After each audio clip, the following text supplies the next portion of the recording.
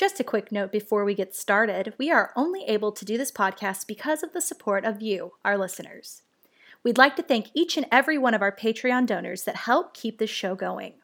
Through Patreon, we are able to offer our supporters bonus content like mini episodes and even the chance to program an episode with monthly donations that help us keep the lights on.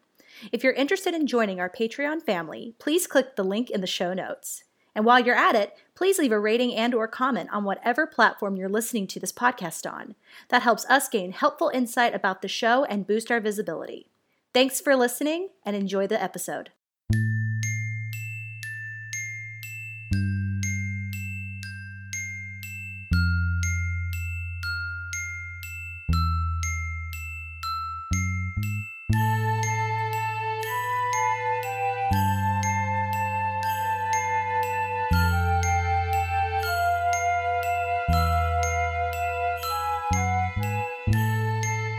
Hello and welcome to Fatal Femmes, a podcast surrounding the women of mystery.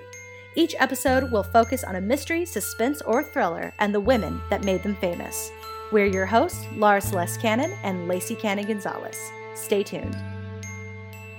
In this episode, we look at the 1974 Canadian holiday slasher Black Christmas, directed by Bob Clark and written by A. Roy Moore, starring Olivia Hussey, Keir Dullea, Margot Kidder, Andrea Martin, Marion Waldman, Lynn Griffin, and John Saxon. To get us started, here is a synopsis. A group of sorority sisters receive threatening phone calls and are eventually stalked and murdered by a deranged killer during the Christmas season. We do want to caution you that this episode is full of spoilers. We're going to talk about both the 1974 version and the 2019 remake. So if you care about that, go watch the movies and come back. We'll be waiting, but we will give you a warning before we talk about the 2019 remake. So if you want to stop listening at that point to not spoil it, we'll let you know. So this movie came out in 1974, and that year saw the IRA begin a bombing campaign on mainland Britain. They bombed the Tower of London on July 17th and the House of Parliament and pubs in Birmingham. Richard Nixon became the first U.S. president forced to resign. Isabel Perón, Juan Perón's third wife, becomes president of Argentina after the death of her husband on July 1st. She became the first woman president in the world. The Sears Tower in Chicago becomes the world's tallest building.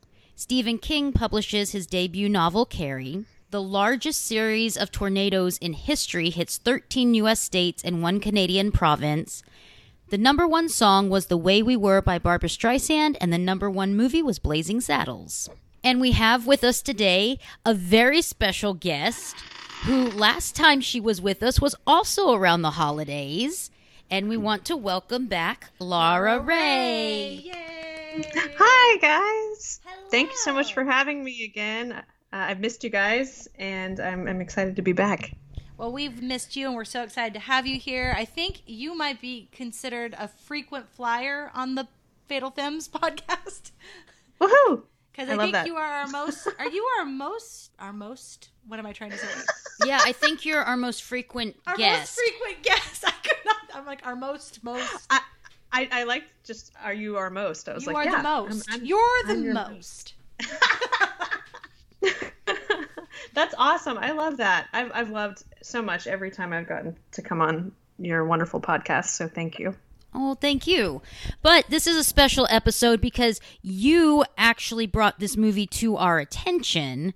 So it feels only right to have you on here to talk about it. I remember when the remake was coming out last year, I think it was at your Christmas party, and I said, I want to see that. And you were like, okay, you have to watch the original one. Yes, I'm so glad to introduce people to this movie because it's one of my favorite horror films, and I honestly think it's the reason that I think it's the reason I like horror films to begin with. I saw it when I was pretty young. I was 14. My dad and my brother showed it to me, and it scarred me because it is quite frightening. But I also really think it sort of started me like really kind of into the genre and being interested in exploring more horror films, particularly slashers like this one. So I'm so glad that you guys enjoyed it and that we can talk about it today. Yeah, now you just watched this for the first time the other day, right? Yes, I had my first and second viewings consecutively on Sunday because I also thought we were recording on Sunday, so nothing like leaving to the last minute. I got my days all mixed up, but I watched it once and I was really surprised by it. I had no expectations going in. Laura knows movies from the 70s that's not my favorite time period of movies. So I really did not have any expectations and I loved it. Yay! Because I didn't know all the history of it going in. I looked it up after the first viewing. But seeing so many tropes that are now so common in horror, but it was done so well, I was like, this either is the first time this was done, or this is the first time they did it right. Because it flowed really well. Everything felt really organic. And it really was still a creepy movie. Like, I definitely got creeped out several times. Yeah. And then I watched it again with Carl. Like, as soon as he got home, I was like, we need to watch this. And it turns out he saw it in his childhood. I'm like, how did your mom let you watch this with the language? He goes, oh no, it was my uncle. Yeah, I think he said he was like 12 when he watched it. I'm like, did it scare you? And he said yes. Definitely. Yeah, and I don't think my mom knew that my dad and my brother showed it to me because I think she would have probably not approved. I was going to say really quickly, my parents, I want to like attribute them to like, you know, introducing me to it because they, in the 70s, they went on a date and they were not going to see this movie. And it turned out, like, I think the story is that this was the only one that was playing. And so they're like, oh, okay, we'll give it a shot. And they loved it. And they were both, like, terrified. And so, like, their whole lives, they've, like, shown people this film. And it's not super well known, as you guys know, either. Most of the time when I bring it up to people, they haven't heard of or haven't seen it, haven't heard of it. Or maybe heard of it because there's been remakes. Yeah, and it's so funny that it's not well known because it really is the first in a lot of ways and set horror films down the road that they eventually went. And so a lot of things that we now expect in horror movies are a result of this one. Absolutely. So, if y'all haven't seen this and you are a physical media collector, Scream Factory has an amazing 2-disc collector's edition that has... I mean, this thing is stacked. It has features and features and features. It's got 2 audio commentaries. It has Black Christmas Legacy, On-Screen Black Christmas, archival interviews with actors Olivia Hussey, Margot Kidder, Art Hinkle, and John Saxton, theatrical trailer, TV radio spots, interview with actor Art Hinkle, 12 Days of Black Christmas, documentary, and I mean, there's even more stuff that's just not listed on the back here. So if y'all are interested in that at all, I highly recommend picking it up. So this movie was inspired by the urban legend The Babysitter and the Man Upstairs and a series of murders that took place in Quebec. The writer wrote the screenplay under the title Stop Me. And there's been some speculation that this movie is directly responsible for other holiday-themed movies like My Bloody Valentine, Friday the 13th, Halloween. Mm-hmm.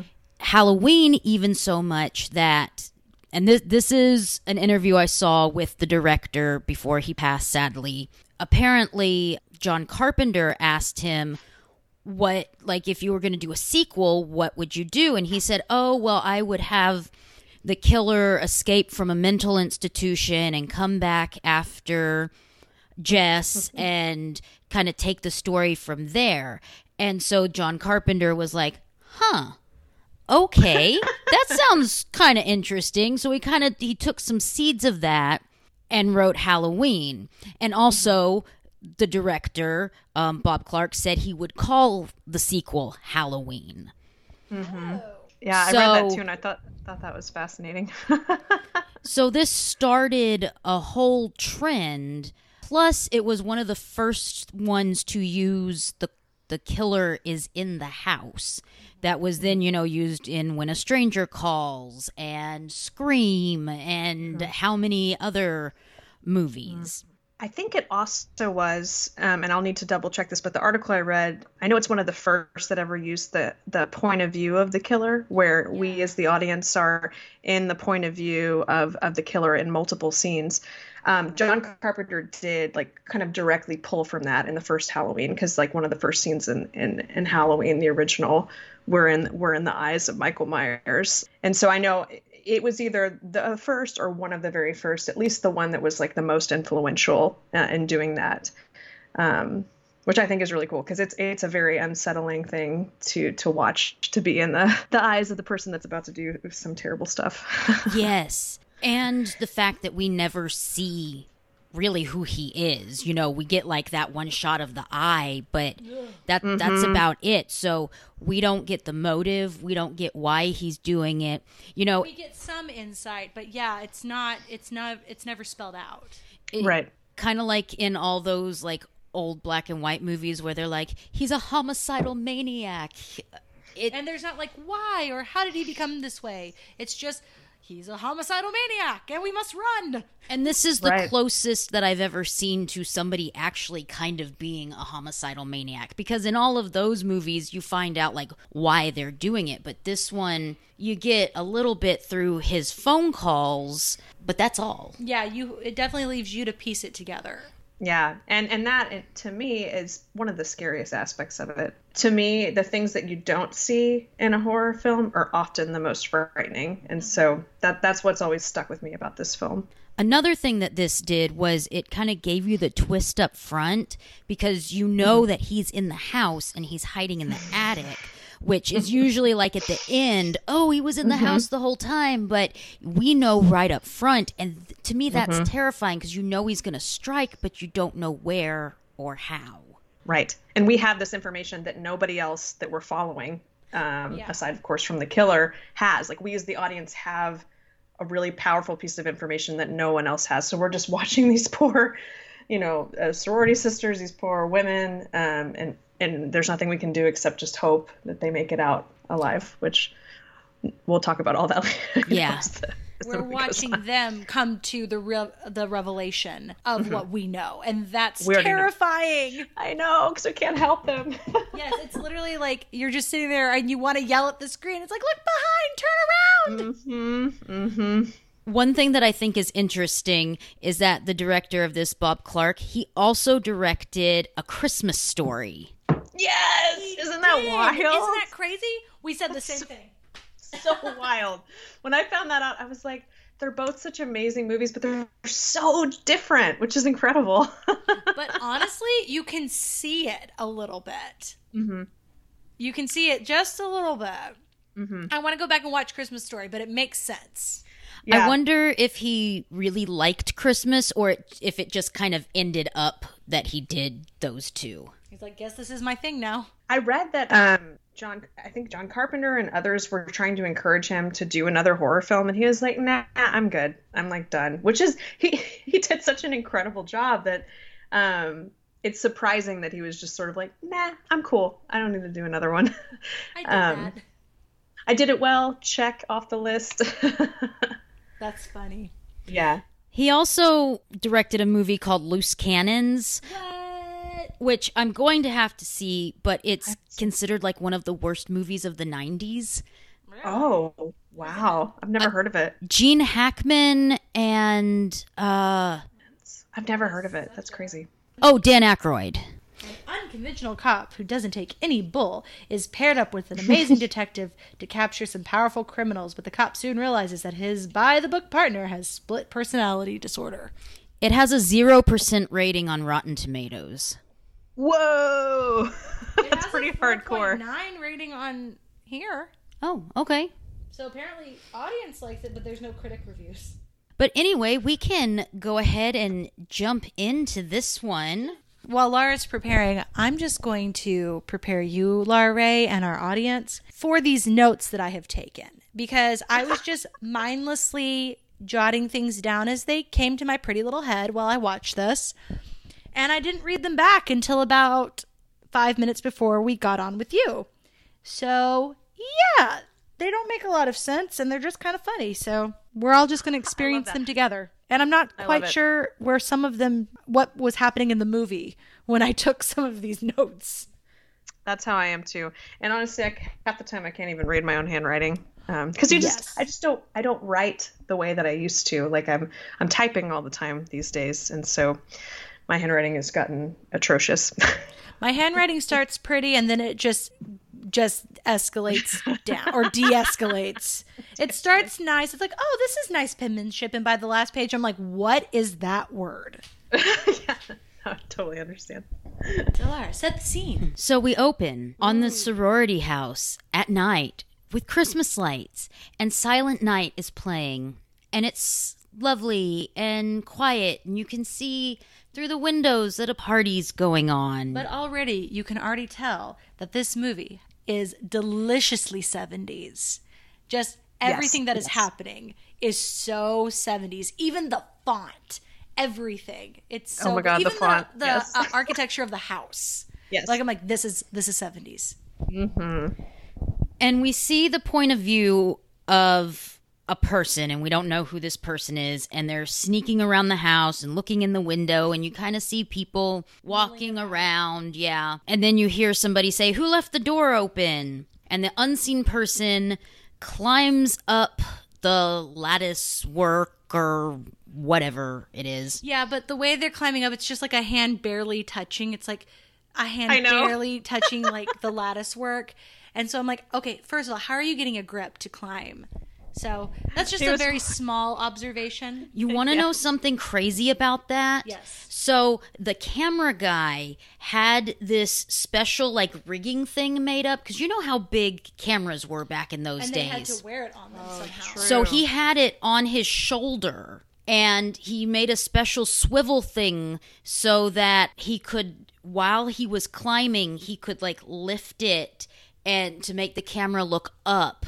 Oh my gosh. Oh, So that's how he did that. So it's actually the cameraman with this giant camera climbing up the lattice work. Is it his shaky breath that we're hearing? Because I would be laboriously breathing if I had a 70s movie camera strapped to me.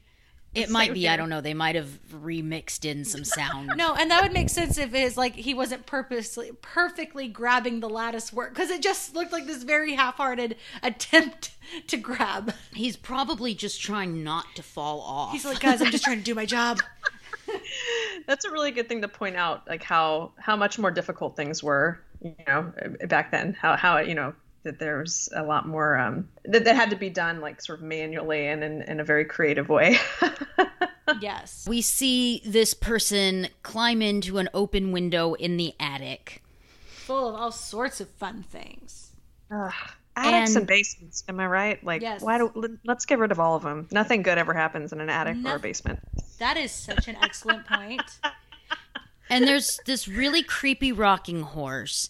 Some of you might know what I'm talking about with this, but I recently watched Hello, Mary Lou Prom Night 2, and there's a super creepy rocking horse in that. So I have a whole new thing on rocking horses. Not a fan? Now. No, not a fan. In Hello, Mary Lou, the rocking horse grows like this human tongue, and it's just kind of like at some point. I know Is that an you 80s and film? tongues. It's really weird. Is that an 80s film? That felt very 80s, what you just described. I think it is. It was also filmed in Canada. Oh, wow. That's awesome. Wow, they just keep blessing us. Oh, no, it is an 80s film because my friends who run an 80s podcast covered it. Yeah. Oh, is that Good Times, Great Movies? Yeah. Good Times, Great Movies. Check them out. So, yeah, I have a complicated relationship with rocking horses now. Oh my gosh. Thank you for sharing that with us. I'm sure it wasn't easy. So the killer is in the attic with the rocking horse. And then we get to see what's happening with the party downstairs, and we immediately get to see a little bit of the types of people. So Barb is who we get introduced to first, and she's very loud, and she drinks a lot. Abrasive. Speaks her Definitely. mind. And she gets a phone call. She has this line that I wrote it down because it was so great. So apparently she was supposed to spend Christmas with her mom, and that's not going to happen now. So she tells her mother that she is a gold-plated whore. I wrote that down too. I didn't write that down, but I should have. That's I wrote amazing. it down. It's right here. Yes, Barb. That's hysterical. It's like, Mom's just trying to make her Christmas merry, Barb.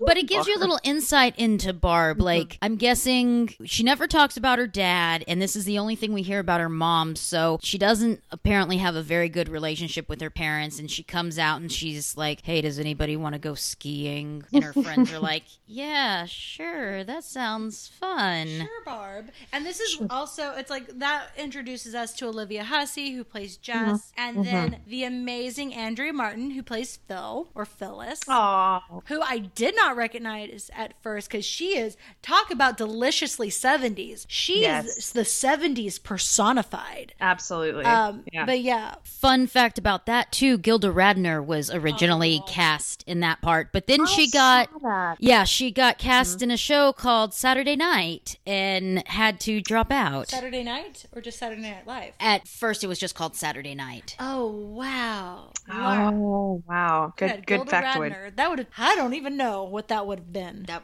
would have been interesting. Because, I mean, Andrea Martin is a fantastic comedic actress, but that wasn't a comedic role. But it's funny, they looked at two comedic actresses specifically for that role. That's a really good point. Because this is by far, like, the farthest from a comedy that you could get in horror, which is, appropriate. But it is interesting that you're right, that they looked at comedic actresses for that role. There is some comedy in it, like with Mrs. Mack and things like that, but overall... I find alcoholism funny. Which I do. Just kidding. I don't. But overall, there's not a ton of humor in this. So, yeah, it is interesting. You're right. And, now that you pointed that out, Miss Mack is probably the closest thing to, like, a comedic character. But you're also right that it's really tragically comic because, alcoholism isn't funny. The amount of hiding of booze that she does and drinking that she does, it's concerning. I know it was supposed to be funny. But when we rewatching it, I was like, I'm really sad for Miss Mack. Yeah, it seems like she has her own little way of doing things and she seems functioning. But yeah, I think definitely that would have been something used in the 70s. Be like, oh, isn't it funny? This old lady's hiding booze all over her house. Which she's really not that old, by the way, but I'm just in context of the film. Yeah, looking at that, I'm just kind of like, oh, poor Miss Mack. But then when her one bottle's empty, I was sad for her because I wanted her to have that sherry. But it's also now when we are introduced to the moaner. The moaner. So the phone rings. So after Barb gets off the phone with her mom, the phone rings again. Jess answers. She goes, everybody, it's the moaner. These noises, because of course, everybody comes out of every room that they're in. They come down the stairs and they're all huddled around the phone because I guess they can just hear it. It's that loud. The noises coming out of this phone. I don't know what that guy was doing. I have no clue. I don't think he's healthy because I don't feel like those were sounds a healthy person with a healthy body would make. It sounded like multiple people being choked almost. Like it and that's what's so eerie about it is it didn't sound like one person. It sounded like there's like this sort of layeredness to the creepy sounds that like makes gagging, you feel like guttural noises. Yeah, guttural. It was I hate mouth sounds. I cannot stand them. I can't do it. So I literally had to mute it for a minute because it was too much. And I literally wrote down like these noises. Yeah, and something I really liked about that moment is how they zoomed in on kind of each of the women's faces and we got to feel their reactions to it. Because we were feeling that as well. And so that sort of amplified the terror of like, I was thinking about, God, what would I do if like somebody called and I heard someone doing that? I'd be effing terrified. Yeah, I would be freaked out. Disturbed. Yeah. And it descends because it goes from all of these really disgusting, guttural, smacky, choking noises into just obscene things this guy is saying. Obscene. Yeah. Yeah, because it is a man. I think it's safe to say it's a man's voice. But it sounds like it. But yeah, just really, really obscene things and quite shocking for a 70s film. I wasn't expecting to hear Pretty Piggy C-word. I know we don't really censor on this podcast, but for some reason that just feels really gross to say, so I don't want to say it. I wasn't gonna quote any of the things he said because I just wrote like super obscene. It was very obscene. One of the interesting things about that too is they didn't know what the caller was actually going to say, so the director was filling in the lines while they were filming, but he didn't say what actually ended up in the movie, because I was like, they're actually pretty calm for what he's saying. And then my other question was, why are they all just gathered around listening? Yeah, they're all just listening to this guy say these really horrible, obscene things. Yeah, I found that really interesting that he was like, no, it's not enough. I need to amp up the obscenity level of this phone call. So literally went back in and like plugged in even worse dialogue. But yeah, they were all handling it very well. And then Barb gets on the horn. What is she? She says, go stick your tongue in a wall socket. That'll really give you a charge. Yes, yeah. You know, my thought on why they maybe weren't more horrified, I thought that we were supposed to kind of take from the fact that she's like, it's the moaner again. And that moment we were supposed to kind of get the sense this has been happening quite a lot. So perhaps not that you would ever like get used to that, but it's not the first time. So perhaps the first or second time there was more of a reaction from these women than now, where again, not that you're numb to it, but it's just perhaps it's a little different the more that happens. They just know what to expect. I think I personally would probably be freaking out more each time, but that's just me. Escalate. I'd be like, please, why are we doing something about this? Yeah. I don't want to live here anymore. But I'm guessing, too, that this happened all the time, because Barb said in the city she'd get 2 of those a day. So I guess dudes were just like, hey, let me call a random person and just say disgusting things to them. The bar was so low for men at that point that they could do that, and women just were just like, well, at least it's only 1, because in the city it's 2. So yeah, what are you complaining about? That's true. The bar is so low.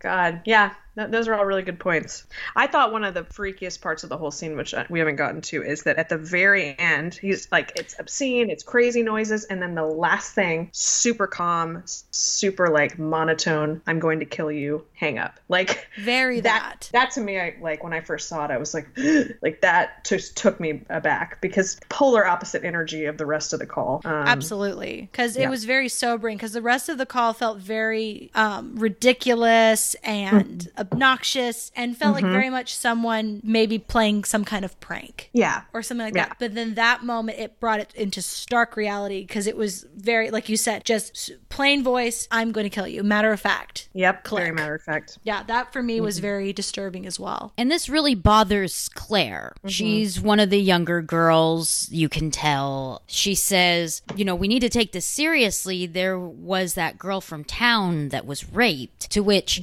Barb replies, you can't rape a townie. Darling, you can't rape a townie. And I want to get to this line because this is kind of an important thing to discuss, because at first I didn't know what she meant by that. But I want to address first the way Barb talks to Claire, because it's very condescending and dismissive. This line stood out to me for 2 reasons. One, obviously it's a very shocking thing to say, and there's problems with it. But the other thing is, I think it really marked Barb and Claire's relationship, because they talk about it later, about Barb being really hard on Claire. And the way that she delivers this line is very dismissive and condescending to Claire. And if she had heeded this information a little bit, maybe this would have all turned out a little differently. Absolutely. But I was really curious about the you can't rape a townie, because I immediately thought, what does she mean by that? So I got to researching. I had never really heard the phrase townie before, except to describe someone that is from the town they live in. That's essentially, it's a Canadian term, typically. Like, it's used other places, but they do use that term quite a bit in Canadian film or Canadian media. So it is a person that grew up in the town and stayed in the town. But also there's like this whole theory that townie women are promiscuous, easy. So basically what she was alluding to, in my opinion, is like, you can't rape a townie because townies are loose, slutty ladies. That completely makes sense. And thank you for that definition, because I actually wasn't sure what a townie was either. But that makes so much sense when you're putting it in context, that it's her way of just, you know, kind of, and it's a real shame that she does this, but yeah, indicating that because apparently they have this reputation of being promiscuous, that means they are unable to be raped, which is a horrible thing, of course, to say. Yep, the patriarchy was alive and well in Canada. Heck yeah, it was. Yeah. Probably still is, but it was in Black Christmas. I also feel like it might be a bit of a class thing, too, because very that. It's the university girls versus the townspeople. So, you know, the ones that have the money and the ability to go to school versus these women that stay in town, work in town, kind of thing. That's a really good point. So yeah, it's probably there's a sexism element to it. But yeah, I think more it's probably class. Absolutely. This does upset Claire a lot, and she goes upstairs to pack because she's leaving the next day. This is such a great scene where we know that he's hiding in the closet. We can see his hands through like the plastic covers on her clothes. But also it's a great scene because of the cat. Oh my gosh. Because the cat is very floofy. And this cat, man, there's a couple of scenes that involve the cat and then something bad happening. Yeah, the cat is kind of a death omen. Not the cat's fault. It's just like, it's sort of like you said, an omen that something, is terrible is about to happen. We're not saying the cat was in on it, but we're also not saying that. As cat owner, like we have 2 cats, you guys know that. Cats, I love them, but also, they could be psycho murderers. They could be in cahoots with psycho murderers, If your demise suits their needs, they could arrange that. Absolutely, yeah. They might feel bad, but, ultimately it's what serves their interests. And True just story. in case anybody was wondering, nothing bad happens to the cat. Nothing bad Never. happens to the cat. But the cat might be responsible for bad things happening to people. At least in the script wise, the screenwriter might have been like, okay, every time someone sees a cat or tries to look for the cat, they're gonna die. Well, I'm so glad you pointed that out, because Heath and I laugh about this. Like, it is so common, and I'm super guilty of it, to watch like a film and people get murdered, bad things happen to people. But the moment something bad happens to an animal, I'm like, what in the F is this? Like a dog, a cat. I'm furious in a way that I should always be furious, but I should be more so furious with humans. But for something animals dying in movies is always just like, I take it to another level for some reason. Oh yeah, it's like you watch someone get hacked up with a chainsaw or something, and then they kick a puppy, and you're like, kill them, kill them. I'm not watching this anymore until I know the dog's okay. As someone who reads a lot of screenplays for different jobs and things that I've done, Such a default. it is. People use it all the time, and the 2 things that I feel like are really, really lazy writing and storytelling is death of an animal to further the plot, Violence against animals. and rape to further a plot. Violence against women. Yeah. Absolutely. Agreed. Amen so to that. lazy. Snap. We get our first kill. Claire's playing with the cat, whose name is Claude. It is a floof, and she hears a sound in her closet, and she goes to investigate, and she gets the plastic bag from her dry cleaning wrapped around her head. And this is an interesting shot because we see it from the killer's perspective, but we see the bag go over her head, and we see her like suffocating and struggling and like sucking the bag in. And I thought that was really interesting. I saw an interview with the actress who plays Claire, and she was like, yeah, I found out something during this filming. I can play dead really well. And also, it didn't bother me to have the bag over my head. She said that it was clearly rigged where she could breathe and it wasn't too dangerous. It was the 70s, who knows? Wasn't claustrophobic. But she was like, obviously not. I could just hold my eyes open for a really long time and it didn't bother me. So those scenes later of her in the rocking chair, that's actually her. That's blowing my mind, because that is a skill, like to be able to keep your eyes open and stay that still. Like, because I think I always just assumed, it looks too real to be like a fake body, but I don't know. I assumed something was done to make her seem more still. Like an edit or something. Yeah, like something that they must have done something. So it's a cool tidbit to know. She is quite talented at being still. No, anytime I think about keeping eyes open for a long time, I always think of Mackenzie from The Normal Heart, because Laura Ray and I directed a version of The Normal Heart, and Laura Ray was in it. One of the actors had a death scene, and he left his eyes open. I didn't understand how he could do that. Yeah, I don't get that at all. My eyes are too blinky, blink. I'm to blinking stay just open. thinking about it. Me too. I start to like panic blink if I think about not blinking. Yeah, I would never be able to be a dead body with eyes open, unfortunately. This dead body has to have eyes closed. Yeah, true story. One other thing I wanted to point out real quick is on Claire's bed, and you don't get a good shot of it, but there is like a giant stuffed toy that looks kind of like a big ant. It's really weird. I missed that. And you just kind of see it like over her shoulder as this dread is building. And I was like, what is that? It's this giant like red face thing. So if anybody notices exactly what that is, let me know. I'm gonna have to look to rewatch and check that out, because I don't think I've ever paid that close of attention to really even know what was on her bed. Good detail. But we also meet Mrs. Mack. She is right off the bat this big character, and they present her with this nightgown, and they're like, put it on, and she's like, I have as much use for this as a chastity belt. Yeah, because this is like just a few days before Christmas. So it's a Christmas party, it's a Christmas present. What did you say she said? She said, I have as much use for this as a chastity belt. Oh. Heyo. I wanted to mention that I liked that they used this convention of like, they cut from Claire getting suffocated to them all sort of like cheering and excited to sort of give us this idea of like, okay, this is a huge house, and this could also be why nobody's hearing anything, from the upstairs. They do this a couple times, and I think it's really smart. It's like a good cut to let us as the audience understand, oh, okay, they're all very distracted right now, so it's quite easy for this killer to do his thing, unfortunately. And this is also where we find out that Mrs. Mack has a drinking problem, because she's looking through the bookcase and it's B for booze. It's one of the dictionaries, I think. She's cut out a bottle shape where she can keep her sherry. Mm-hmm. That's specific too. I think Heath even pointed that out. He's like, that's like a real specific like amount of work that she did to get that bottle in there. She's like, not only am I hiding my booze, but it's going to make sense. And she's also got the bottle hidden in the tank of the toilet that she uses to rinse her mouth when she's brushing her teeth, which I can't imagine how bad that tastes. Also, she spits it out, so that just seems like a waste. Her teeth are kind of gross, too, so I don't know that it's working. So I don't know if she just, like, sneaks a drink here and there, and it's, like, Christmas now, so she's like, oh, whatever, let me just get trashed. It's normally just a little nipper of the sherry, and now it's just, like, a cocktail o'clock every 30 seconds. Yeah, maybe we're seeing her like at her worst. That could potentially be. And by worst, I just mean like because it's the holidays. Yeah, like kind of her most boozy. Yeah.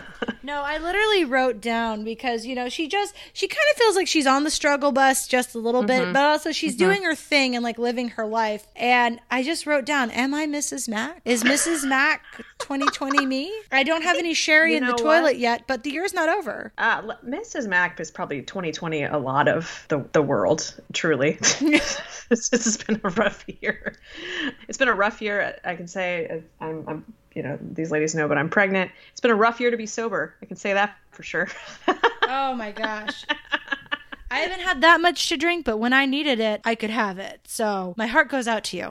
That's okay. I'm mostly teasing. There's a lot more important problems in the world, but yeah, you're right. 2020, Miss Mack is sort of like 2020, like everyone just kind of at their peak of struggle. We also get a setup now for a conflict between Jess and her boyfriend Peter. He calls on the phone and he's like, I haven't slept in 3 days. I'm practicing piano all the time. And she's like, I have to talk to you. It's really important. And he's like, I'm tired. And he says, oh, I haven't slept in 3 days, which I would think if you have a big audition coming up, you would need to sleep. Men are dumb. That's true. And so she sets up to meet him at the rehearsal hall the next day. And we also get a really, really creepy scene where our killer is singing Little Baby Bunting. I don't remember how it went. Sorry, I was going to sing it, but then I remembered that I didn't remember it. You remembered that you didn't remember. I remember to wrap. I remember the very end. It's like to wrap his baby in. But yeah, I don't remember the rest of something like he's gonna get a skin. Little baby bunting, daddy's gonna hunting, gonna get a rabbit skin to wrap the baby bunting in. Ooh. Oh. And we see the rocking chair rocking with the dead Claire in it. The dead Claire. Chair and Claire. The dead Claire to chair. I wanted to back up about Jess and Peter. Oh, yeah. Relationship. Heath pointed this out, which I thought was funny, but I also think it's important, like, we get a real sense of, like, that they're not maybe in the same place. Like, something's wrong, and they're not fully in the same place, because he says, I love you, and then she says, I know. And so Heath was like, she Han Solo'd his I his said ass. the same thing to Carl. I was like, did she just Han Solo him? And, like in Han Solo, that character, like when he said, I know, what he really meant was, I love you. But this wasn't like this was like an, I know, like, I'm not going to say I love you back. It's like, I know, and it's unfortunate. Yes. So and I wish you didn't. I know. We got a lot of information, I feel like, from that short phone call about kind of the turmoil in their relationship, even though we don't know the specifics yet. Yes. And so we move on to the next day where Claire's dad is waiting for her. We get straight away that he is just like a grump bug because he gets hit in the head with a snowball. He took it pretty well. Yeah, his glasses fall off, and so I understand being annoyed by that, but the guy comes over and he's like, I'm sorry, I should have been watching the kids better, and he's like, yeah, you shoulda. I mean, I don't think that's grumpy. I think that's a fair statement. Well, that's true. I guess I'm colored in my perception of him because of later events. Is he that grumpy, though? I never find him that grumpy. I think he's pretty mild. Oh, okay. I wasn't offended. I wasn't offended by the dad. But I mean, but you are entitled to your offense. He's looking for her because she was supposed to meet him, and he ends up at the sorority house. There is the granny photo series of just this little mild-mannered granny. It's like a poster. And starts out, she's just sitting in a rocking chair, and it just goes all the way down into the last picture is her just flipping off the camera. And the dad's just looking at this like, what? Yeah, he's talking to Mrs. Mack, and he says something to the effect of he didn't send his daughter to school to be drinking and picking up boys. And Mrs. Mack is like, oh no, she's a good girl. And I think Jess called her like a professional virgin at one time or something. Yeah. So she was, probably doing exactly what her dad wanted her to do. And we did see a scene with her in the beginning with her boyfriend where she's kissing him goodbye and he says he's going to visit her. And she said, I have to get my parents used to the idea of me having a boyfriend before you can come over to visit. But can we also talk about, this is where I like Mrs. Mack, is because they're in Claire's room. And so she has these kind of provocative photos like the granny thing. And then she has this poster of two people laying on top of each other naked making a peace sign. Mrs. Mack, being the ally that she is, just like fully covers up the crack on the person that's on top of the peace sign. Like she covers up their ass and just like leaves her hand there just like she's hanging out, covers it the whole time so the dad doesn't see it. And then, obviously she does a terrible job and he knows it's something inappropriate. So as soon as she leaves the room, he pulls the door back and sees that it's two naked people. So she's going to take him to the fraternity house where this party for underprivileged kids is going on, and he's going to then drop her off at a store. This is one of the most 2020 Mrs. Mack moments because she starts to put her lipstick on and she only gets half of her top lip done before she hears a noise and starts looking for Claude. Then she accidentally dumps everything in her purse out. She is just like cursing up a storm. Can we talk about what she says? Because she's kind of mocking what the dad said. She's like, I didn't send my daughter here to, what was it, drink and pick up boys? And she goes, tough shit. I know. She's a lot of fun. I mean, it's definitely like her energy in this scene in particular, because she's sort of looking out for the girls. Like, as you mentioned, Lacey, as she's like kind of trying to hide the poster, you see that she's sort of trying to look out for her. What's on her mind, adding on a lot of lovely curse words into it. It's a lot. It's probably one of the funnier scenes in this movie that's mostly doesn't have much comedy in it. Yeah, Mrs. Mack provides us a little comedy. And like when she's covering up the poster, I don't know if that's for Claire's sake or for her sake, because she doesn't want to get like a bad review or complaint written about her. That's true. That's a good point. She might not really be helping them out. It might be just for her. It could be self-serving. You're totally right. She's sitting on the steps trying to pick up this stuff that fell out of her purse. When it falls out, she goes, balls. And then she says, or look what you did, you GD little prick. And that's when the dad pops up and hears her and gives her a look. And then when he starts walking down the steps, she flips him off. Yeah, she's definitely got a lot of attitude. And we see them through the window getting into the car. Oh, yeah, and our next scene is where Jess tells Peter what's going on. And I had an idea about what it was going to be. Did you? I was so young when I first saw it that I can't say that I did. It's hard for me because I think if I'd seen this as an adult, I might have sensed it. But, I was 14. What's interesting to me, too, I think about it as I'm like, I don't know that I knew about abortion at 14. It wasn't, I guess, a topic that I was like used to seeing on screen. And that actually sort of brings me to, I don't want to like go too deep down this rabbit hole yet, but I think it's really interesting and pretty powerful that, you know, this film has a protagonist, the heroine, the kind of the central character is choosing to have an abortion because, you know, for the reason simply that she, you know, not simply, but for the reason that she doesn't want to have a child. She's not villainized at all in the film for it, like even at like for a moment. I think that's something that I, you know, not that we see movies where people are villainized for this, but I thought that was really powerful, particularly for this time period, that she's our central character, she's our hero, she's choosing to have an abortion, and that's absolutely okay. It wouldn't matter the reason anyways, but, you know, her reason is simply because she doesn't want to have a kid, you know? And what's interesting about this movie is this was the template for a lot of things, but yet in most modern movies, it's, you know, the sexually active girl who gets killed first. In this one, it's the virgin that gets killed. And the only one that survives is the one who is having the abortion, which in a lot of movies would be a thing that she had to be punished for. Absolutely. Yeah. And that's what I mean by like, there's no villainization at all in the script and the way that we feel about the character and how the character was created. She's our final girl. And I think about even like modern films, like there's not a ton of modern films that deal with characters that are having abortions. I mean, there are some, but it's just not extremely common, you know? Yeah. And it's even less common to see it presented without judgment, because that's the thing. It's not looked at as like, oh, good for her, she's having an abortion, or bad, how dare she have an abortion. It's just, this is the matter, this is the fact of what's happening. I am pregnant and I don't want to be pregnant, and that's the long and the short of it. And even we see how unreasonable Peter is, because he's just putting these demands on her, like, oh, you're going to marry me, and it's like, well, doesn't she get a say in that? He says, you didn't even ask me. Can't think of anyone but yourself. And basically she like ruined his day by telling him this. Yeah. And then she's like, I debated if I was even going to tell you, because absolutely, it's none of your business. Yes, she's so, it's so powerful how assured she is. She's like, I've thought about this. I made this decision. This is my body. This is like my choice. And she never wavers at all. And it's, I like I said, it was super impactful to see that at a young age. And it's always been something that I thought was really, really cool about the film. And then, you know, as I got older and also read, you know, articles that talked about it too, I was like, yeah, you know, that's not something that we see that often in cinema, even now, you know? No, and that's what was so surprising to me, is seeing it from a time period where, I mean, I don't know how many films featured abortion in the 70s. I don't know how often that happened, or how many times it was like a non-judgmental portrayal. But it was very surprising to see a movie, period, that treated abortion the way this movie did. Yes, 100%. I want to share with you all the note that I wrote for this, because it is ridiculous. But it says, telling your controlling baby daddy you want an abortion in a fluffy pink beret. Iconic.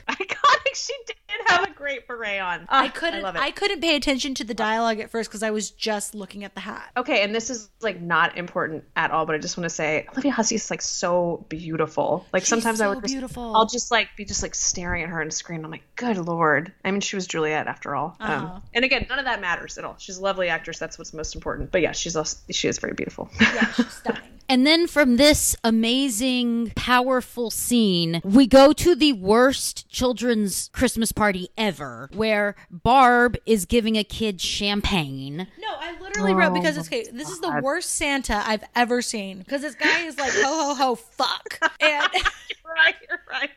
Like, it's hilarious for us, but like for kids, can you imagine? So I'm just like, you guys did not choose the one. This is not the right dude. Send him back. Terrible Yelp reviews for this one.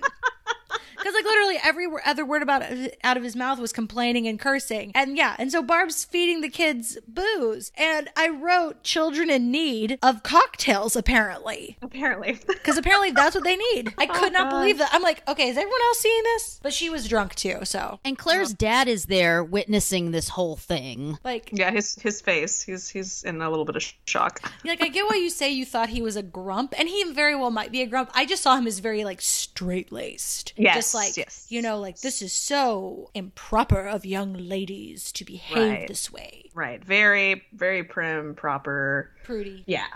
He was right about giving kids alcohol. Yeah. He was That's right true. about that. That's very true. I mean, at most, only a step. Jess gets another weird phone call while she's at the house, seemingly by herself. Yeah, isn't this the one that has a little bit of like personal information in it? We start to learn a little bit about. I mean, we don't really learn. That's what's so interesting about this killer. We don't really learn anything, but there are names. There is sort of a scene that's sort of presented through his ramblings. So we hear the name Billy. We hear what your mother and I must know is where'd you put the baby, and then different voices. So it's very much sounds like, you know, it could be multiple people, or obviously, as we know, it's one person who's doing multiple voices, which is quite frightening.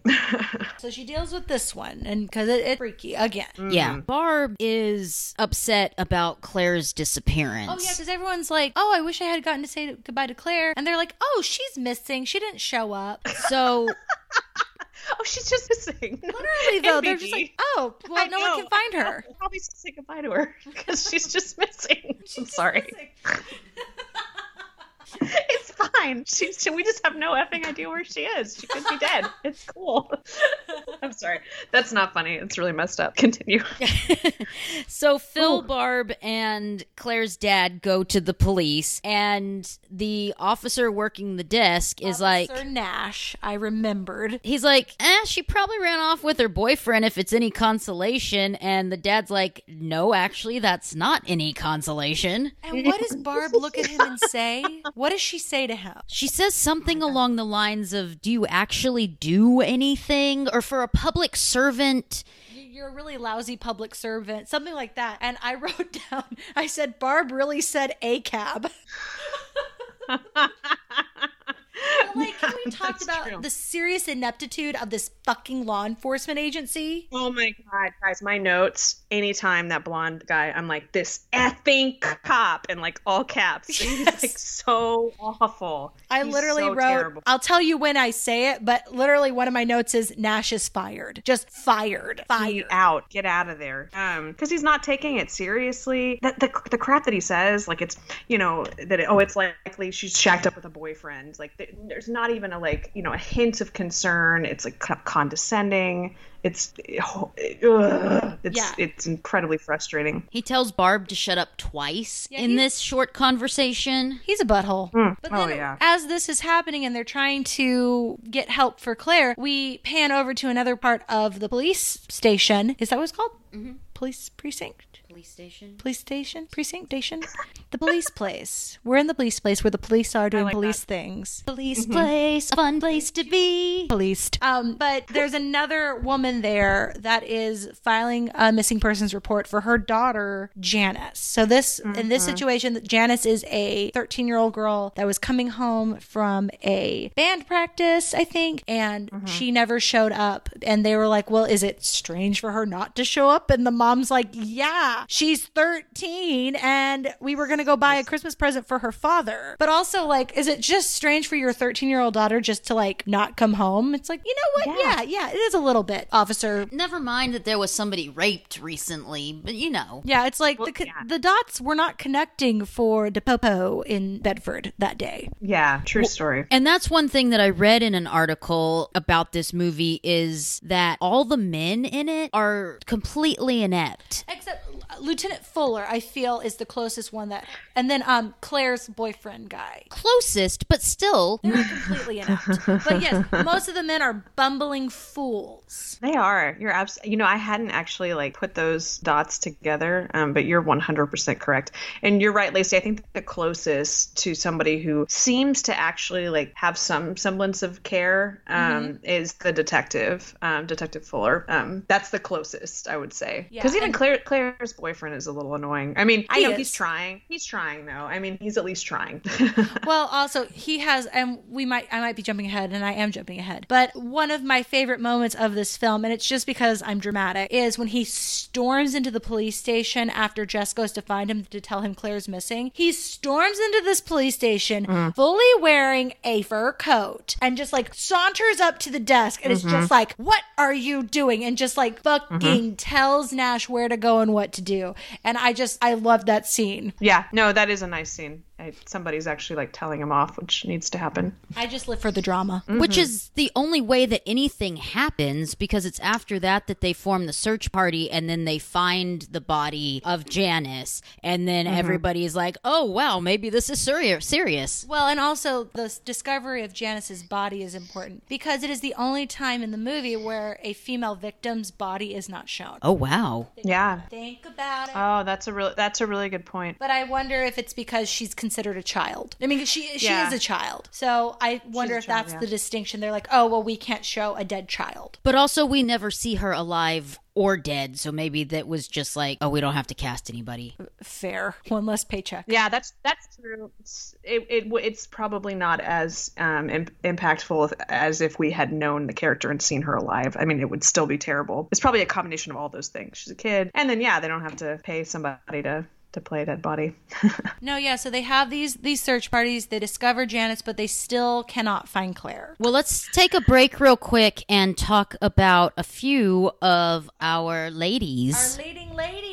Olivia Hussey plays Jess, who is our final girl. And she's probably best known for starring as Juliet in the 1968 version of Romeo and Juliet, but she was only 15 when she starred in that, and she won a Golden Globe for it. Oh, wow. I didn't realize that. That's awesome. She also won 2 Best Actor Donatello Awards, which is the equivalent of an Oscar in Italy. Very cool. Oh, she suffered from agoraphobia, but she overcame it with the help of medication. No, meditation. Oh, meditation. Yeah, she didn't use medication, apparently, and just did meditation. And I had no idea about this, but she was offered the role of Alex in Fatal Attraction, but turned it down because she was disturbed by the violence towards animals in the film. She worked as an animal rights activist.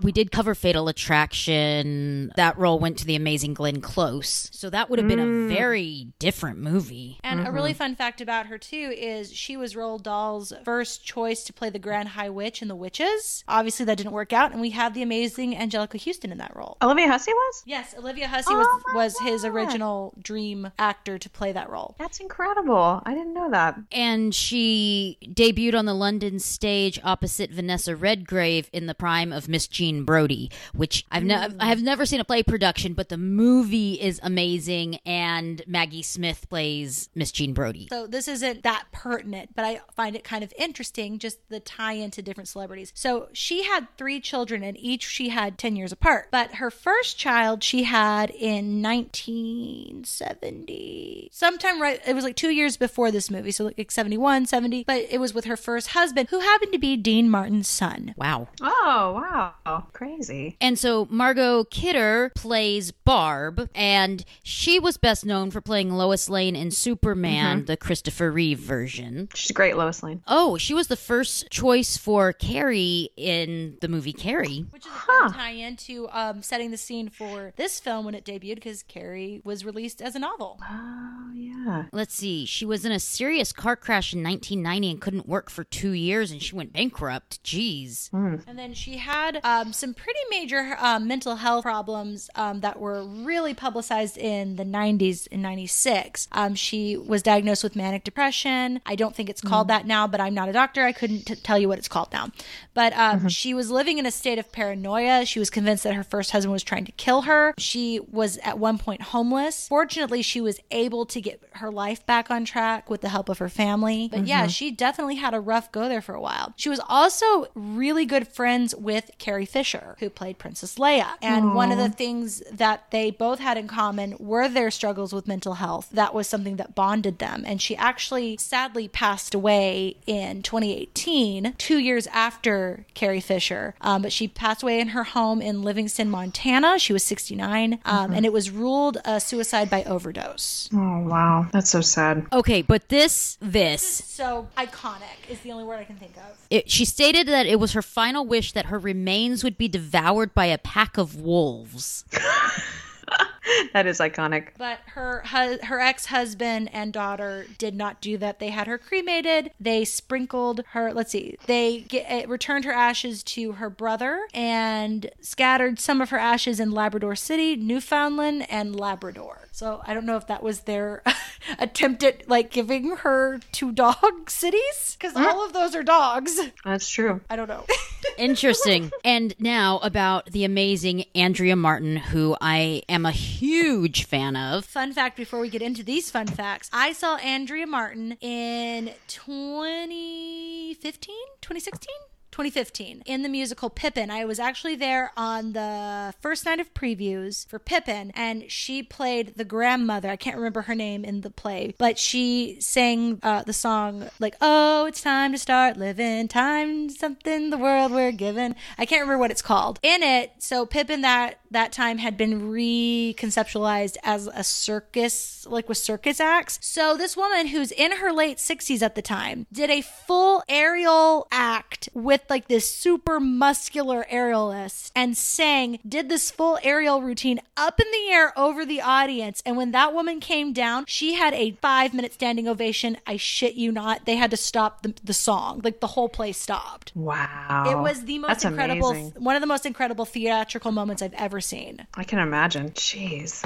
She's had some amazing stuff. In 1972, she played the character of Robin in a production of Godspell with Gilda Radner, Martin Short, Eugene Levy, Victor Garber. It's like, and it was directed by Paul Schaefer. It's like, this is amazing. I wish I could have seen that. Two of her early roles were in horror films, 1973 Cannibal Girls, and then Black Christmas. She was in the original production of Young Frankenstein and got a Tony Award nomination for that. Some of her film credits include another Christmas movie, All I Want for Christmas. She was the maid that was pregnant. She had, at the end, she was having her baby. Yep, and she was in Hedwig and the Angry Inch, which I've never seen, but I've heard is amazing. So good. She was in The Producers, of course, My Big Fat Greek Wedding, and My Big Fat Greek Wedding 2. And Fula.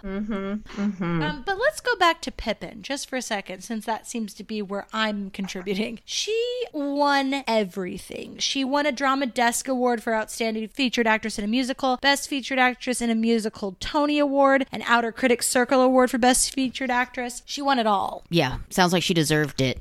Heath texted me this, and you guys probably see it on your thing. Didn't she play Miss Mac in the 2006 remake of Black Christmas? Does it say that in her credits? She did. Oh, that was a whole thing because they wanted to bring one person back, and it was between her and, was it Olivia Hussey? They went between two actors, and they ended up bringing in her. Yeah, because I think I told you that Heath is the one who's seen it. I have not seen the 2006 remake. Yeah, she was Miss Mac, which that alone makes me like want to see it, even though I've been advised. Like, look at this cast list. You have Katie Cassidy, the daughter of David Cassidy, who was in the Partridge Family. So there's that. You have Michelle Trachtenberg, a.k.a. Harriet the Spy. You have Mary Elizabeth Winstead, who was Ramona Flowers in Scott Pilgrim.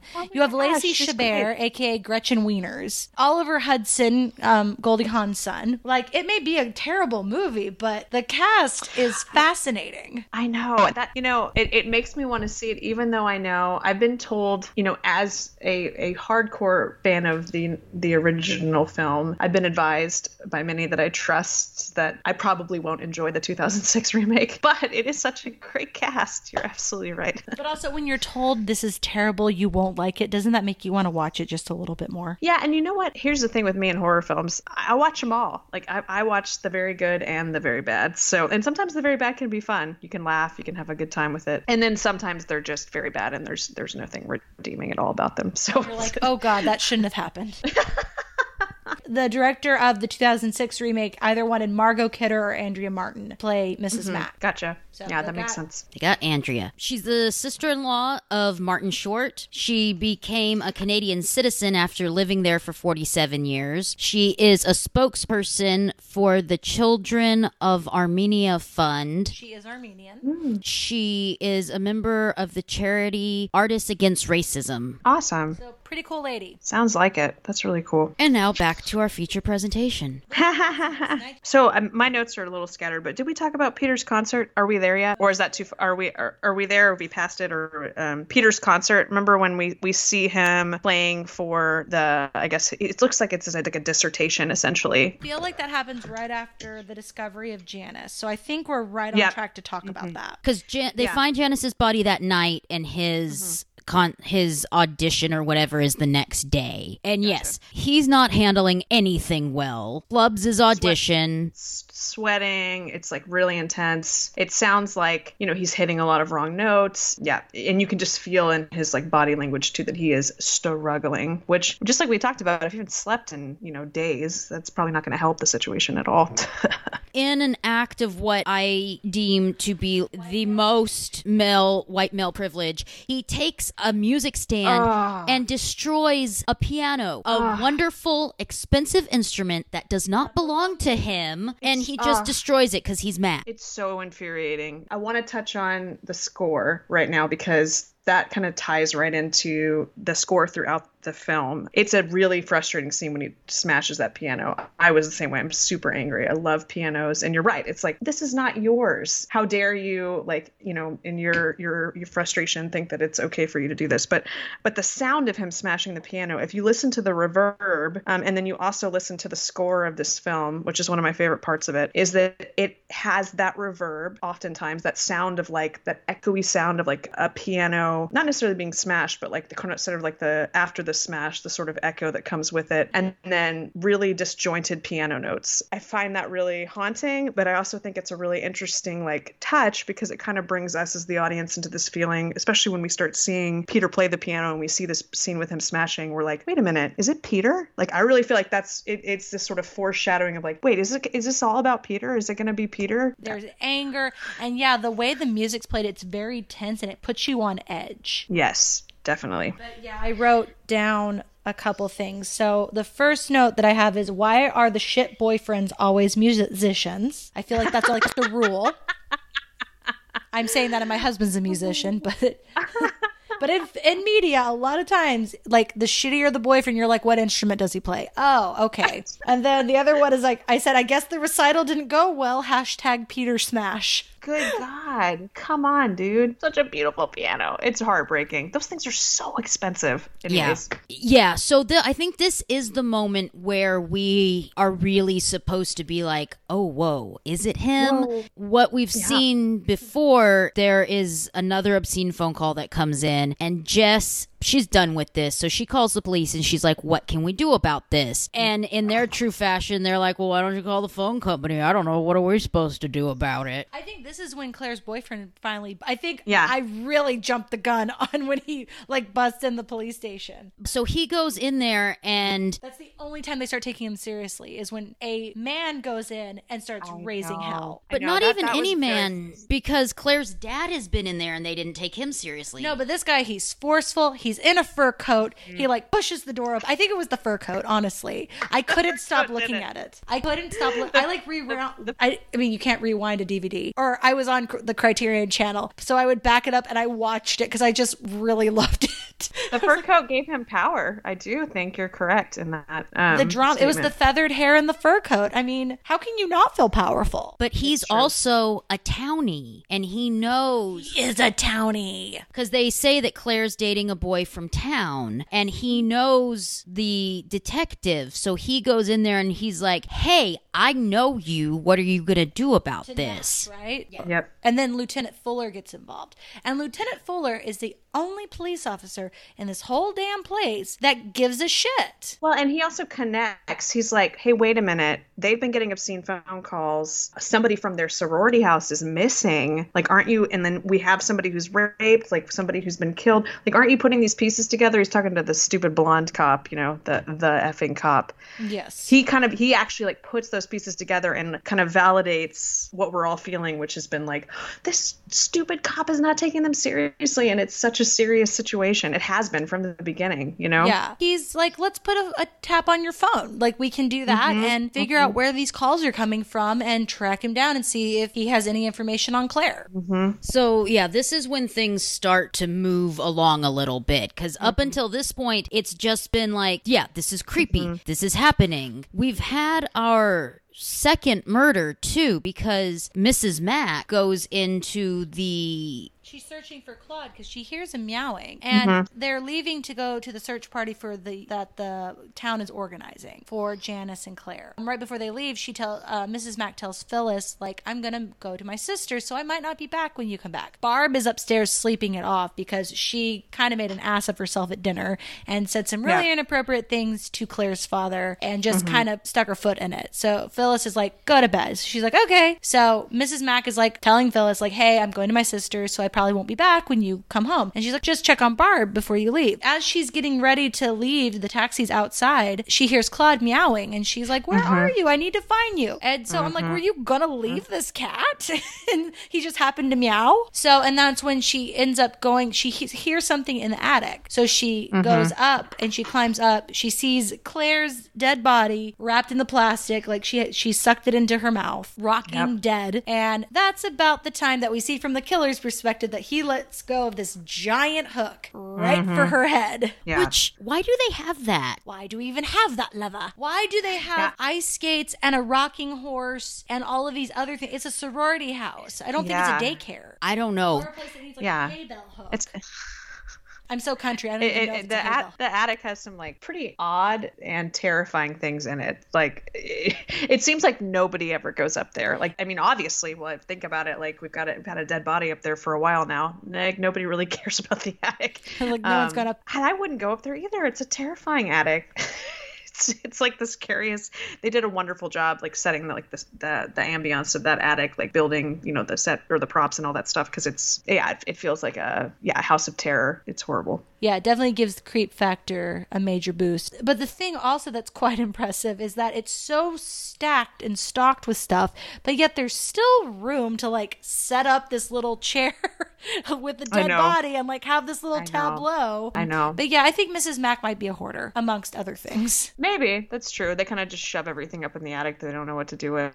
And you're right. Probably a lot of it belongs to Miss Mack. She's like, I found this giant hook. Put it in the attic. I also think it was just really smart writing. I just like to point out that in two scenarios, we have a character who's like, hey, I'm going to be leaving, so you probably won't see me again. Love ya. Bye. And then they get murdered. And so then we all, like everybody in the sorority house is like, oh, they left. So they're probably just home or they're what? I mean, Claire, obviously we know Claire is missing, but there's never a moment where anybody in that house is like, could Claire be in the house? It's just like a really genius writing point to do that because we have these two people that get murdered and nobody ever suspects they could be in the house. Right. And no one suspects anything's wrong with them. I don't think anyone ever goes, hey, where's Mrs. Mack? Never. They just don't expect to see her again. It's the perfect setup for someone to be murdered. Yep. And so we've touched on it a bit, but this movie was an anomaly for the time because of the strong feminist themes in it. Now, granted, it's not perfect. There are some problems, but on a whole, if you compare it to a lot of movies of the time or even stuff that like comes out now, it's surprisingly progressive. Because of how they handle abortion and the fact that it is the women who are the ones taking care of the problem. The boyfriends can't control their emotions. The cops are bumbling and don't take anything seriously. How Barb says, you know, this is a sorority house, not a convent. So what are we supposed to do? Come here and just like mind our P's and Q's the whole time and not do anything? Yep, you're absolutely right. And then something that I always like to see in horror films, because it's so common to see like, you know, over sexualization of, you know, the females or like sexual violence against females that like, you see like that happens so often in horror films, or just like nudity that's like, why is this here? It's not necessary. Like, and it's always the females. Like, so those are just like really common like tropes and things you see in horror films, particularly in like the 70s and the 80s. I mean, but always really. And And so that's something else that I appreciate about this film, is that there's never any of that at all. It's really just like we're focusing on like the story, and the women are I think are all pretty well fleshed out characters, the ones that we get to know. Yeah, I think they are too. And with this being a male director, and I didn't look up who the editor is, but it's not male gazy at all. They're never shot in like, oh, let me get tight up on the boobs or the butt or something like that. They're just shot as people. And it's a male screenwriter too. So usually with that combination, you don't get the women shot the way that you do in this film. And yeah, there's no nudity. There's nobody prancing around in their bras. Let's see. Editor was Stan Cole. And he did A Christmas Story. He did Murder by Decree, the Sherlock Holmes thing, The Hitchhiker, bunch of things that I've never seen. So, okay, again, still a male editor, and that's unusual to get the filming. But this is a quote that I pulled from an article that I'll link in the show note. It says, "Neither are they safe from male apathy. Most of the police disdainfully brush the moaner's death threats off as just your boyfriend playing a bad joke. Laugh and get over it, right? It's just a harmless joke. No harassment is harmless or humorous. It always grows. The moaner begins with obscene phone calls and evolves into murder because his psychology is simple. He loathes women." Absolutely. That's a really good quote. Yeah, and this perfectly leads into what happens, because I jumped a little bit about Fuller tapping the phones, because before that happens, right after Jess calls the police, as she's calling the police, she is surprised to find Peter in the house, which is another thing to kind of cast suspicion on Peter, because he's just like in the house right after Mrs. Mack got a crane to the face. Yes, and that they did a brilliant job with the shot too, because we're from the point of view, we don't know at the time, but it's Peter, and I thought it, you think it's the killer who's like coming down the stairs very slowly, and then we learn that it's Peter. So just like you said, Lacey, it's sort of like giving us as the audience like, hey, seems like it's Peter, right? All signs so pointing to Peter. It's Deaf Peter, right? And gosh, there's been nothing good about Peter so far, unfortunately. Like every scene that we've seen with Peter, he's been really toxic, he's been really controlling, he's been abusive essentially in his behavior and controlling. And so we haven't seen anything to make us think anything positive about Peter at this point. And we still don't in this scene, because this is the scene where he's like, "You're gonna marry me," and that's that. And she's like, but no, I'm not. She has such a great line in this when she's talking to him about why she doesn't want to have a baby. And I can't remember it verbatim, because he's talking about, because he's going to leave the conservatory. He said he's tired of living with roommates and waiting for the restroom and waiting for the shower, and he wants to have a real life, and he wants to marry her and have this kid. And she's like, no, I don't want any of that. I don't want to marry. I don't want this baby, and I don't want to marry you. She says something along the lines of, when we first met, we told each other all the dreams and things we wanted to do, while I still want to do those things. Yeah, it was a really beautiful line, because it was yes. It's I'm not ready to let those go yet. Yes, and just like you guys mentioned already, she's so rational, and like she's she has thought this through, and she's very clear in presenting this to him, and he is so incredibly like unstable in his responses to her. Like he's not hearing her, he's very controlling, and it's all kind of about him. It's very selfish. So that kind of the contrast between those two, it again just sort of reemphasizes like, okay, Peter's not a good person. And so immediately when you're watching a horror film, already we're going to suspect the boyfriend, because hey, tropes. And also like real life true crime spouse, it's usually the spouse or the boyfriend. Yep. But also like we're just getting so much presented to us as the audience that like this is not a good person, unfortunately. Right. Doesn't mean just because you're a bad person doesn't mean you're a murderer, but it makes us suspicious. Well, and also going back to Lara's point about how the men are often bumbling or unable to control themselves emotionally, this highlights that perfectly, because she's rational, she's thought this out, and she's made a decision based on a logical train of thought on what is going to be the best decision. And he is completely emotionally unstable because he cannot control it, because he's so upset that she doesn't want to assume this traditional role and be his wife and the mother of his child. Yep. One thing before we get to the next kill about this movie is there is very little blood in this movie. Like, for as horrific as this movie is, it's not gory at all. At all. You're absolutely right. The imagery is really horrifying, and we do see some really horrible images, but they're not gory. Like, we're not seeing blood. We're not seeing, like, open wounds, things like that. Pretty much the bloodiest scene is Barb's murder when she gets stabbed with this crystal unicorn. You're right. Right after this confrontation between Peter and Jess, of course, he didn't get his way, so he's mad, and he storms out of the house as Lieutenant Fuller arrives with the telephone lineman to tap the phones. So this is when that starts taking place. And so the police come to the same idea that we do, that maybe this guy is Peter. Yeah. So we're rapidly losing girls. We're left with Jess and Phil at this point. Yeah, and the way, and again, kind of harkening back to what you said, Laura Ray, about how they're able to kind of cover up the murders within the house, or make it believable that someone could be murdered in a house with other people and them not know it, is after the lineman and the police officer leave, these kids show up and start caroling at the house. So Jess is at the front door watching these kids carol. Also, these kids brought in some prime harmonies, because they have like the one melody, and then all of a sudden it's like, ooh, 3 parts. It was very impressive. So kudos to that teacher, because I don't know how she got that done. But anywho, so while these adorable little children are singing these Christmas carols to Jess, right before this, I don't know what happened, but you're led to believe like the killer's in the room with Barb, and something happens and she starts having an asthma attack, and so they get her inhaler. She uses it. I've never seen an inhaler used the way she uses it. and I think what happens, I'm remembering correctly, is that we actually are, again, from the killer's point of view, we see him go into Barb's room. Yes. And so we know he's in there, and then it cuts to us hearing, or Jess hearing rather, Barb having an asthma attack. And so she runs into her room. So it's a really scary scene, because we as the audience understand, wow, the killer was just in here. So Barb is saying, oh, I had a nightmare that somebody was in my room. And we as the audience know, yeah, because somebody was in your room. But Jess doesn't know this, obviously. And so it's just another like kind of foreshadowing of what's about to happen, which is obviously Barb's about to get murdered.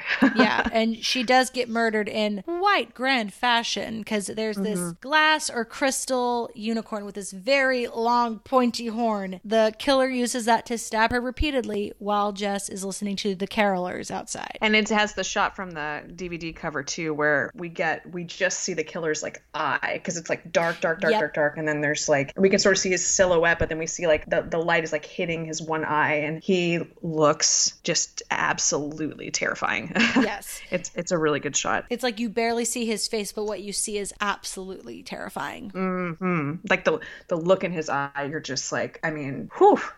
Yeah, it's a scary shot for sure. And they try to track the call a few times, but they can never keep the guy on the line long enough. Yeah, because so he murders Barb, and then he goes back to making the phone calls. But he won't stay on, but he keeps rambling, and you get a little bit more information. It's like, again, it's all the voices, and it's kind of giving you the impression, what I took away, he is Billy, and he's kind of reenacting something that happened within his childhood where he murdered his sister. I think so. I absolutely think you're right. And then I think, there's been some phone calls, but I think kind of at the point we're at, something I wanted to point out is like one of the last, conversations that Jess and Peter had, where Peter was the most kind of unstable and upset. He says that she talked about having an abortion like it was having a wart removed, like it was something very, casual. And then in the phone call, one of the most recent phone call, the killer says it's just like having a wart removed. And Jess, we see her reaction to that, because that was directly from their conversation. Again, making us as the audience like, what? Is it Peter? And then even the detective is like what? He knows something's wrong because of the way Jess reacted to it, but Jess is obviously struggling with the concept of it being Peter as well, which is totally understandable. Even if she doesn't want to be with this guy anymore, nobody wants to think that somebody they've been in a relationship with is like a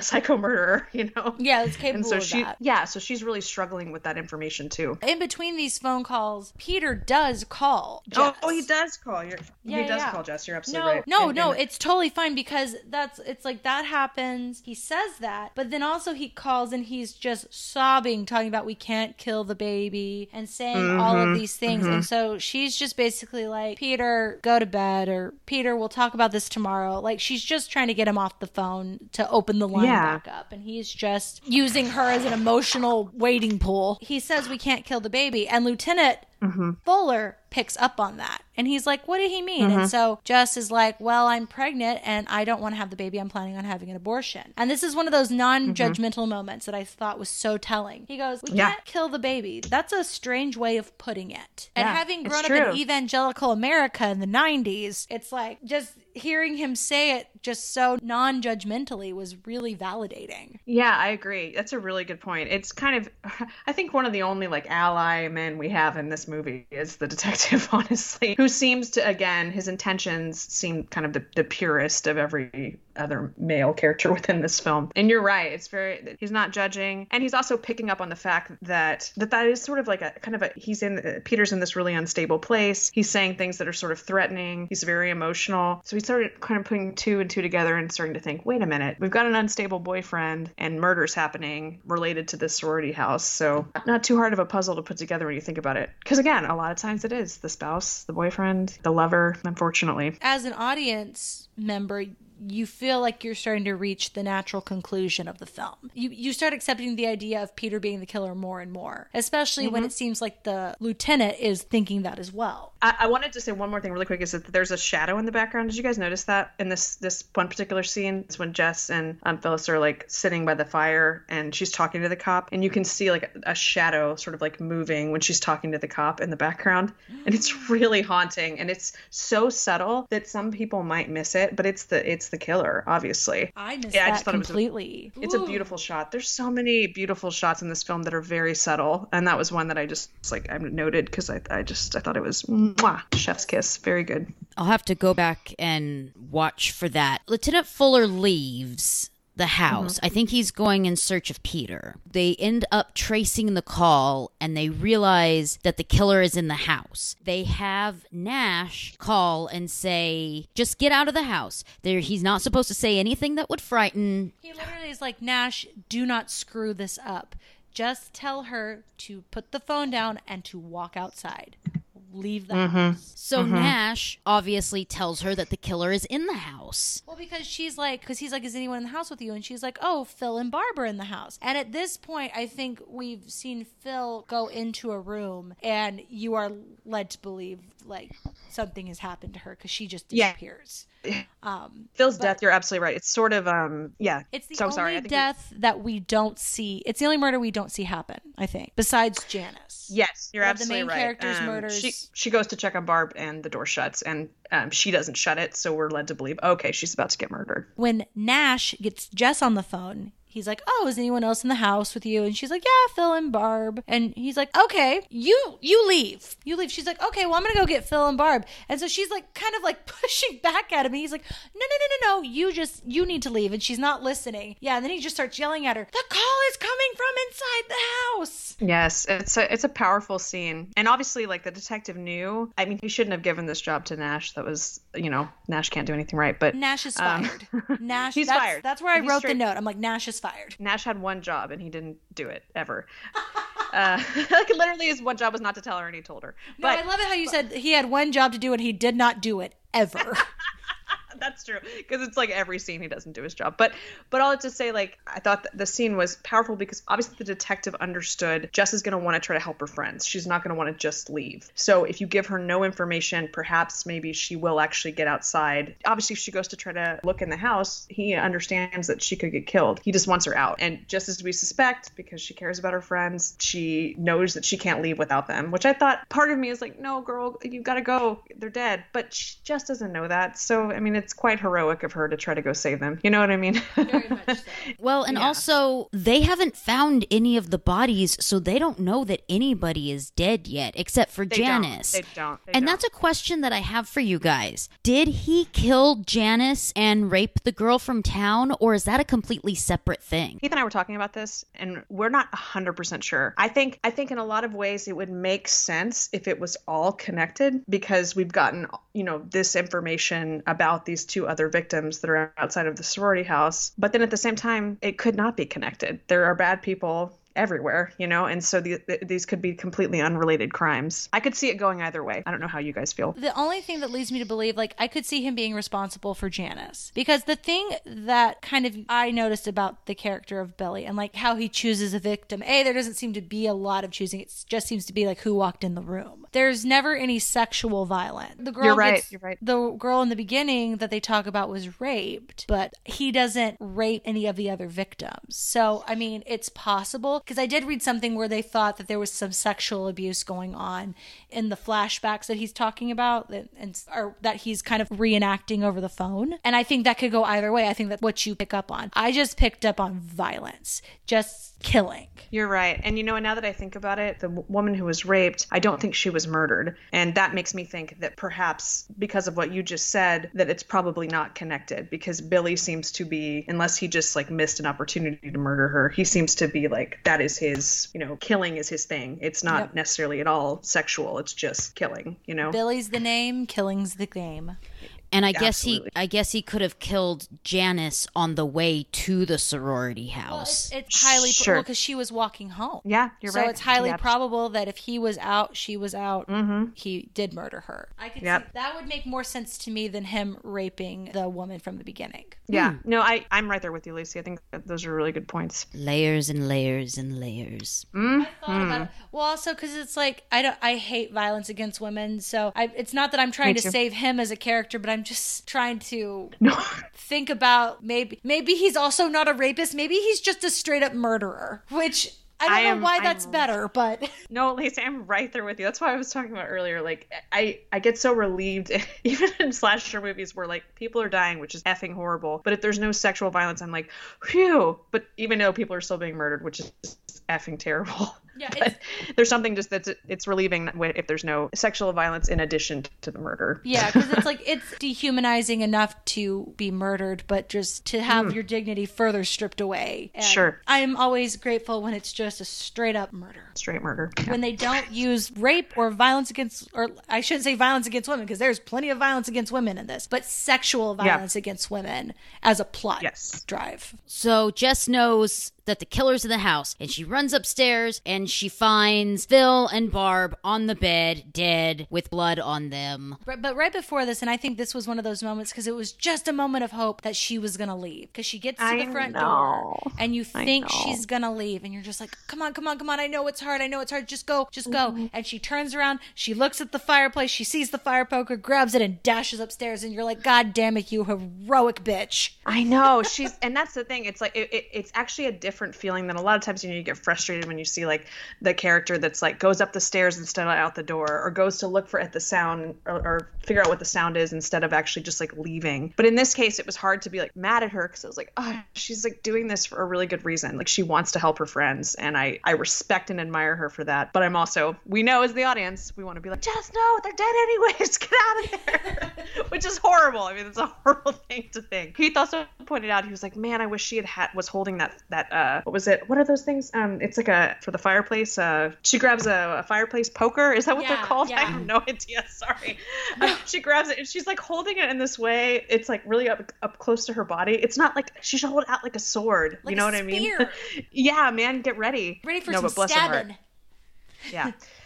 This scene is so amazing. I just wanted to preface, this is like we're at the climax, obviously, but this is one of the, like, I think one of the coolest chase scenes, like, in a horror film that I've still ever, like, seen. The creep factor is, oh my God, I have not been, like, unnerved by something like that in a while. And it was just an eye. It's just his creepy, gross, murdery eye. Yeah, it's one of the most... One of the most iconic shots of the movie is just that eye framed by... He's whispering and he has a creepy eye. Whispering, creepy eye. Yeah, it's... And his eye is like, just like it was in the other shot, it's like so freaking open. It's just such a big eye. Like, whoever they cast, I'm like, genius. And the brilliant. Color. Such a vibrant, like, blue. Is it blue? I thought it was brown. Oh, maybe, you know what, honestly, I have no idea. It felt very bright. Whatever the color was, it's like very... It almost looked marbled or something, because it looked like several different shades of one color. You're right. It's ethereal, like otherworldly, which makes it even more creepy. Yeah. It almost looked demonic to me. Yeah, the derangement that's just radiating out of it. Yeah, he's scary. Yes. Yeah, he's real scary. No, I literally wrote in my notes, ew, the eye. The eye. And in the chase scene too, like after that, like when he's chasing her, Heath pointed this out too, like we're just sort of seeing his feet and we're hearing him breathe. And he's like, the way he like kind of breathes and sort of growls when he's chasing her, again, it's like, it's not human. You feel like it's a demon chasing her almost. I mean, that's, yes. And then Heath said something, and I've been quoting him a lot, but he's really funny. It's so true. He's like, I don't understand why in horror films people can't open doors. It's so true. Because Jess, for some reason, can't get out the front door. And it's like, wait a minute. You just opened it a minute ago. What's wrong? Well, the door has some problems. Mrs. Mack in the beginning says we have to get somebody to fix the door. I've called him about it 100 times. So the moral of the story here is make sure your doors are always in working order, because you never know when a murderer is going to get in. That's true. They did cover their bases. You're absolutely right. With that mention of the door at the beginning, because a lot of times it's true. I concur with what Heath said, because so many times it's like the most innocuous of things become it's like getting keys in a car. Oh my God, the keys! Yeah, when keys to a door, that's always, or to a car, it's like, yes. And I'm thinking, I'm like, not to judge, because when you're panicked, you know, it's got to be hard. But it was so unfortunate that she couldn't just run out the door, because of course then she has to go into the basement. It's kind of like in an infomercial where a really basic task, but they're like, it's like they're pouring a cup of coffee, but all of a ssudden they just start pouring it all over their arm. It's like, are you okay? Or like, you know, they're trying to take a piece of bread out of the bag. And they're like, I can't. Yeah, bread starts flying everywhere. That's kind of what people are like in horror movies. This menial task has bested me. Yes, it's so true. But yeah, so that was a great segue though, because she does. She gets chased down into the basement, which is equally crowded with creepy stuff. I'm telling you, attics and basements. Let's just get rid of them, all of them. I'm gonna start a petition for that. Yeah. Remove them all. Nothing good comes from an attic or a basement. Actually, that's not true. I think basements can be really good, like in storms, I know. So, but like finish them. Don't leave them like creepy. Like finish them, make them a room. Don't leave creepy stuff in your attic or your basement. That's my petition. Yes. It's none of my business, but build out your basement. You're inviting bad things to happen if you leave a bunch of junk in either one. Yes. My grandma's basement in Iowa wasn't finished out. It was so scary. And in the summertime, they have little grass snakes everywhere. And so if you would go downstairs, you could see the snakes like stick their head out because it was just dirt walls, and we weren't allowed to go down there. And then in the winter it was freezing and scary, and our cousin lived down there and it smelled weird. Yeah, we weren't allowed to go down there. But it kind of it had an odor, it had a musk. It could have been a murder basement, I don't know. So Peter shows up, but at first you don't know it's Peter because you just see this male form at this really dirty window, and he starts, or frosted window, I don't know if it's dirty frosty combination, but he starts like wiping it off, and then you slowly see that it's Peter, and it's like the timing of that. I'm like, what in the world? You're like, you can't not be the murderer. You're definitely killing people, right? You have to be the murderer at this point. Like, there's no way. I mean, that's how I felt the first time I saw it. I was just like, it's got to be Peter. It has to be. It's too perfect. Like, my logic brain told me it wasn't because I know how horror movies go. But, exactly. But I was like, oh yeah, it's fully you. Oh my God, yeah. Again, the timing is insane. And, you know, obviously the cops come, and then we see that obviously before that, he breaks the window too, which is like so creepy in and of itself. I'm like, you could have probably gone through the front door. That door isn't locked, obviously. Like, why are you breaking into the basement? Like, that also was really confusing and made him seem more guilty. That's a good point, because it's like, did she scream or anything? Could he have heard a struggle? Because I don't remember. Maybe. I don't remember any of that. But also, like, again, why wouldn't you have tried the front door? Maybe the front door was broken. I don't know. Maybe that's what still, it is. But your go-to is to break the window. Well, and again, she's in panic mode. She's in fight or flight. Sorry, I was like trying to put the word fright in there for some reason. Fight or flight mode. And so it's totally understandable that she would be like, there is no literal way that it's not Peter at this point, because there's already been a lot of clues that have made her uncomfortable and think it could possibly be him. And so then when we see shortly after that Jess has killed Peter, because the shot is the cops come in and see that Peter's dead, and she's obviously like bludgeoned him or hit him, and she's passed out. Yeah, like we're like, oh yeah, well you know, he probably she looks dead too when they initially come down. So yeah, you're like, oh crap. You're right. Yeah, did they kill each other? Yeah, you're right. And then we see that no, she's actually alive and Peter is dead, and so the cops are like, oh, this is all wrapped up nice and neat. They give her a tranquilizer, put her to bed, and then like leave one cop. Do they even leave one person? No, Laura Ray, do you have something to say? No, go ahead. Okay, no, because again, the most inept law enforcement agency I have ever freaking seen, because it's like all these people in this room with her, including Claire's dad, like they still haven't found Claire's body or Mrs. Mack. No one's looked in the attic. And so they found Phil, they found Barb, obviously. So they have Claire's dad in the room with Jess while she's passed out with the doctor and the police officers, and then he goes into shock. Then everyone just leaves her in this house alone with one police officer guarding the front door. You are absolutely right. It is, I was telling Heath that, I was like, it still shocks me watching this part, because I mean, it shouldn't, because if you watch the whole movie, yeah, the cops have been mostly all failing miserably this whole film, but this is an enormous fail, and Heath agreed that they didn't check every single room, including the attic. I can't believe they didn't check the attic. And that's really what lets the killer get away, you know, obviously. Yeah.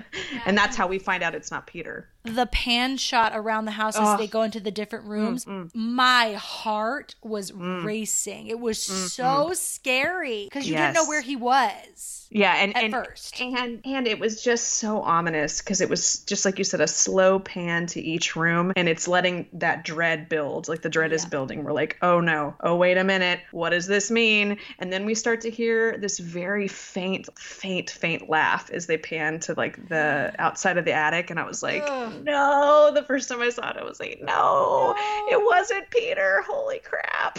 Yeah, and so you know the killer is still inside the house, and he has evaded all law enforcement that have been all over that house, but clearly not enough. And so the last scene is the front of the house. It's very similar to the beginning, which is just a front shot of the house. At this time, all the lights are off, and the one police officer is guarding the front door, doing a great job keeping everybody in and out.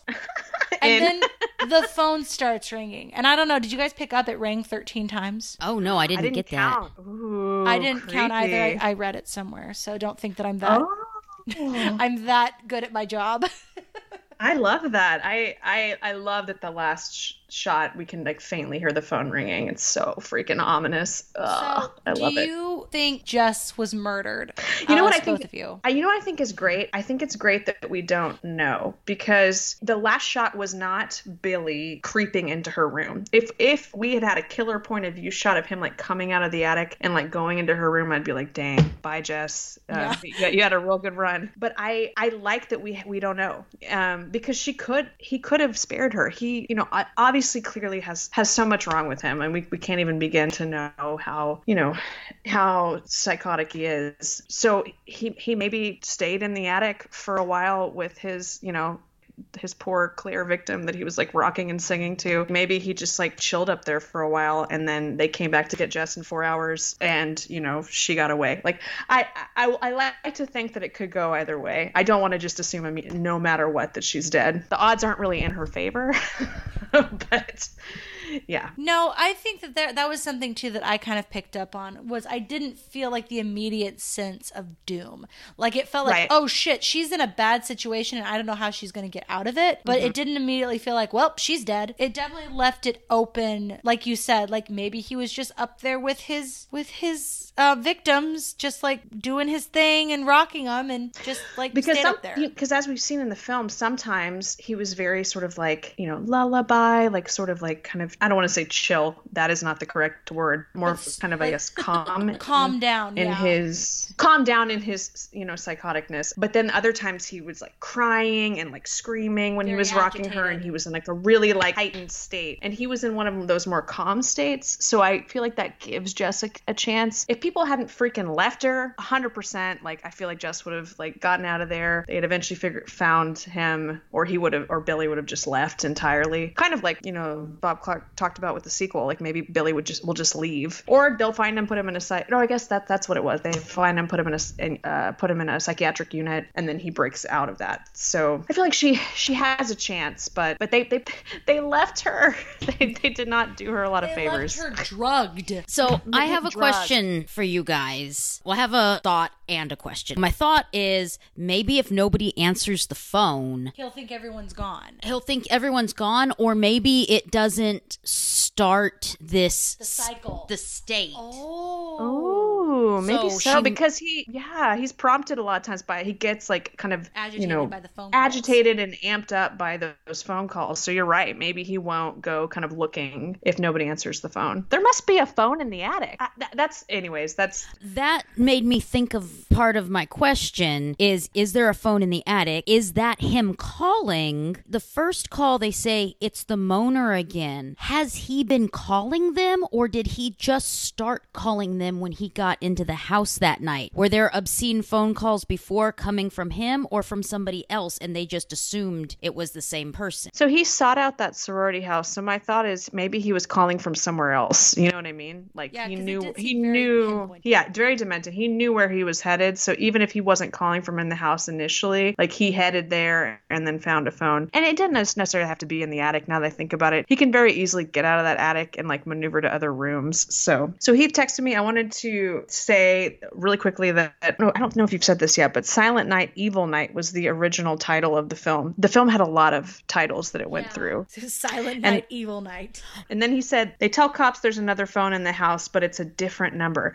Oh, there's a phone. It's in I think it's in Miss like Mac's room, maybe, or in somebody else's room that's a totally different number. So they never tapped that phone. But there must be there must be phones in like certain rooms that are all some of them are the same line, which is the one they tapped, and then there's at least one that's a separate line. Good point. I know you mentioned this. It's a Canadian film. And he said, better watch out, which I know I've told you guys about that film, which we really love. It's another really fun horror film. Awesome. I'm about halfway through that one right now. We were watching it last night, but it got late and we had to go to bed, so I haven't finished it yet. Totally. It's a horror comedy, kind of. I think we've all seen the 2019 remake. So if you're interested in watching that and you don't want any spoilers, this is the time to stop. I think that movie in particular for me, I really loved, because that was written and directed by a woman. I loved the way she approached sexual assault and women reclaiming their power and holding people accountable. Yeah.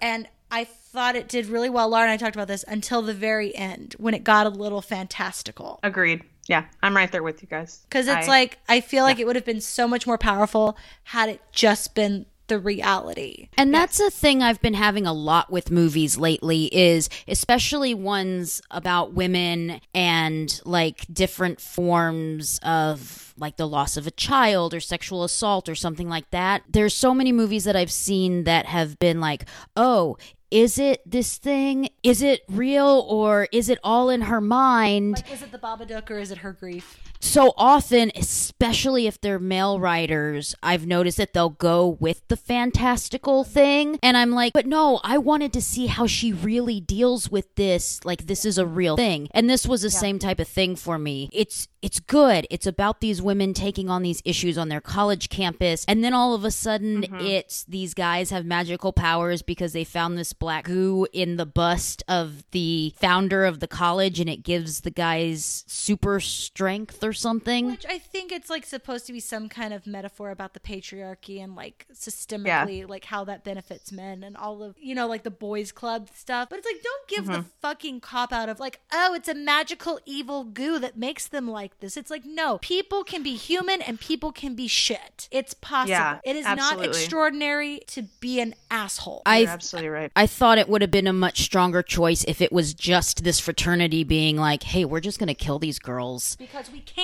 Yeah, because we're dudes and we feel like we have this power. And then, because I love the final fight scene where the girls actually take them out. But it was just like, we don't need this other fantastical goo bit. Yeah. But anyway, this movie is directed by Sofia Takala and is written by her and April Wolf, and it stars Imogen Poots, Elisa Shannon, Lily Donahue, Brittany O'Grady, Caleb Eberhardt. I feel exactly the same way, you guys. I just want to say, like, just echoing what you guys said, that I enjoyed it. I liked, I liked that it was, centered around female characters who were like, and that kind of the plot was like down with the patriarchy, and that it was written and directed by a woman. You could really feel that watching it. My biggest complaint, and this is so stupid of me, and it's like nerdy, I think I've told you guys, I just really wish it wasn't called Black Christmas, because it's nothing like the original at all. And that's fine. It doesn't, it's great that it's its own movie, but the nerd in me is bothered because I'm like, no, it's not really a remake. It's like totally its own film. So just have another title. But that's, again, my own nerdy complaint. There. It could have been another holiday horror film that didn't necessarily have to be a reimagining, because I think that probably is what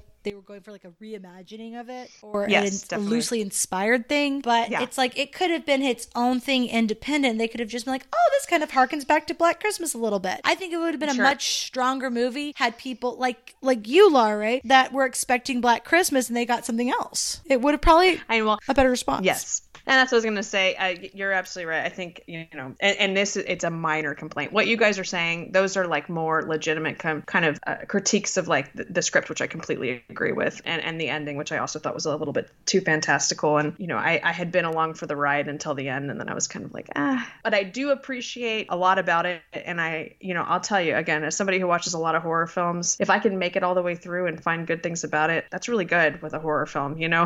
There's a lot of them out there that I cannot even finish, like that I will legit stop because they're like torture porn, or because there's 100 other things that are massively wrong with them. So right. No, and I think all critiques are valid, because I think it brings up an important point, what you bring up with the title, because I think maybe the reception, at least for people that were fans of the original, I think it wouldn't maybe have been a letdown. You're right. Oh, sorry. Heath has been texting me tidbits, which is really nice, because he's my husband's a big movie buff, even more so than I am. I know. We really need to get him on one day and get him. He would love that. Oh, I bet. No, we'll need to, because I'd be interested to get his take on something. We'll have to see if he can find something. Yeah, no, totally. I would love it. Or maybe we could be on together. That would be so cool. Oh, that'd be cool. No, I don't want to like insert myself, but I would love to. Anytime I can be on this podcast, I would love it.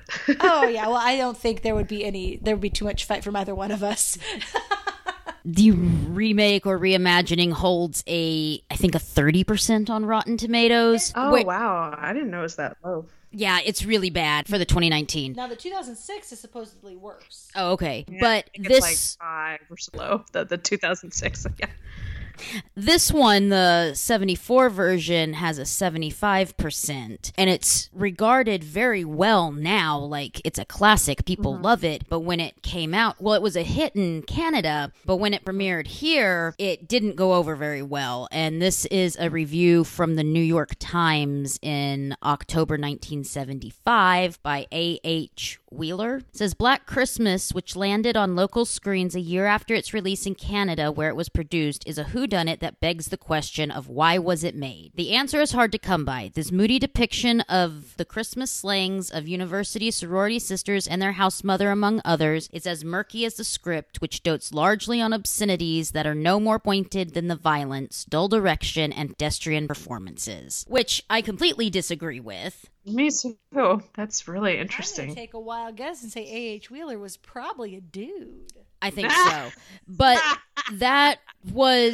it didn't do well here in America, and it was released under a different title. Then they re-released it the following year under Black Christmas, and it didn't do any better. Now, over time, people have come to realize, how great it is. How influential it was. Like, so many things I saw, I'm like, okay, this just feels too fresh to be redone. Or to be a trope from somewhere else. So on that note, what rating would you give this, Laura Ray? Well, it probably won't be a surprise to anybody that I definitely give it an A+.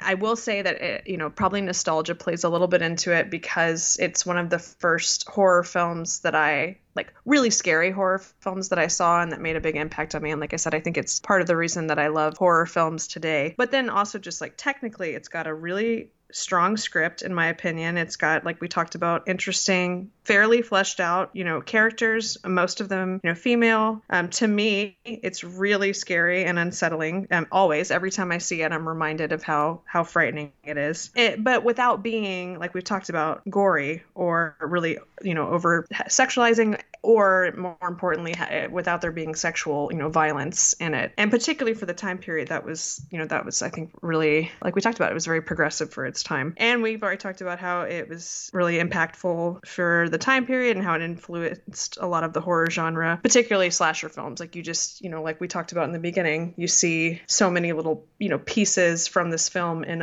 other future slasher films all the way up until now, like tropes that we see now. Many of them, maybe not were necessarily started with Black Christmas, but it was one of the better films that used, some of these, and therefore kind of carried on in the genre in a pretty important way. So yeah, I love it.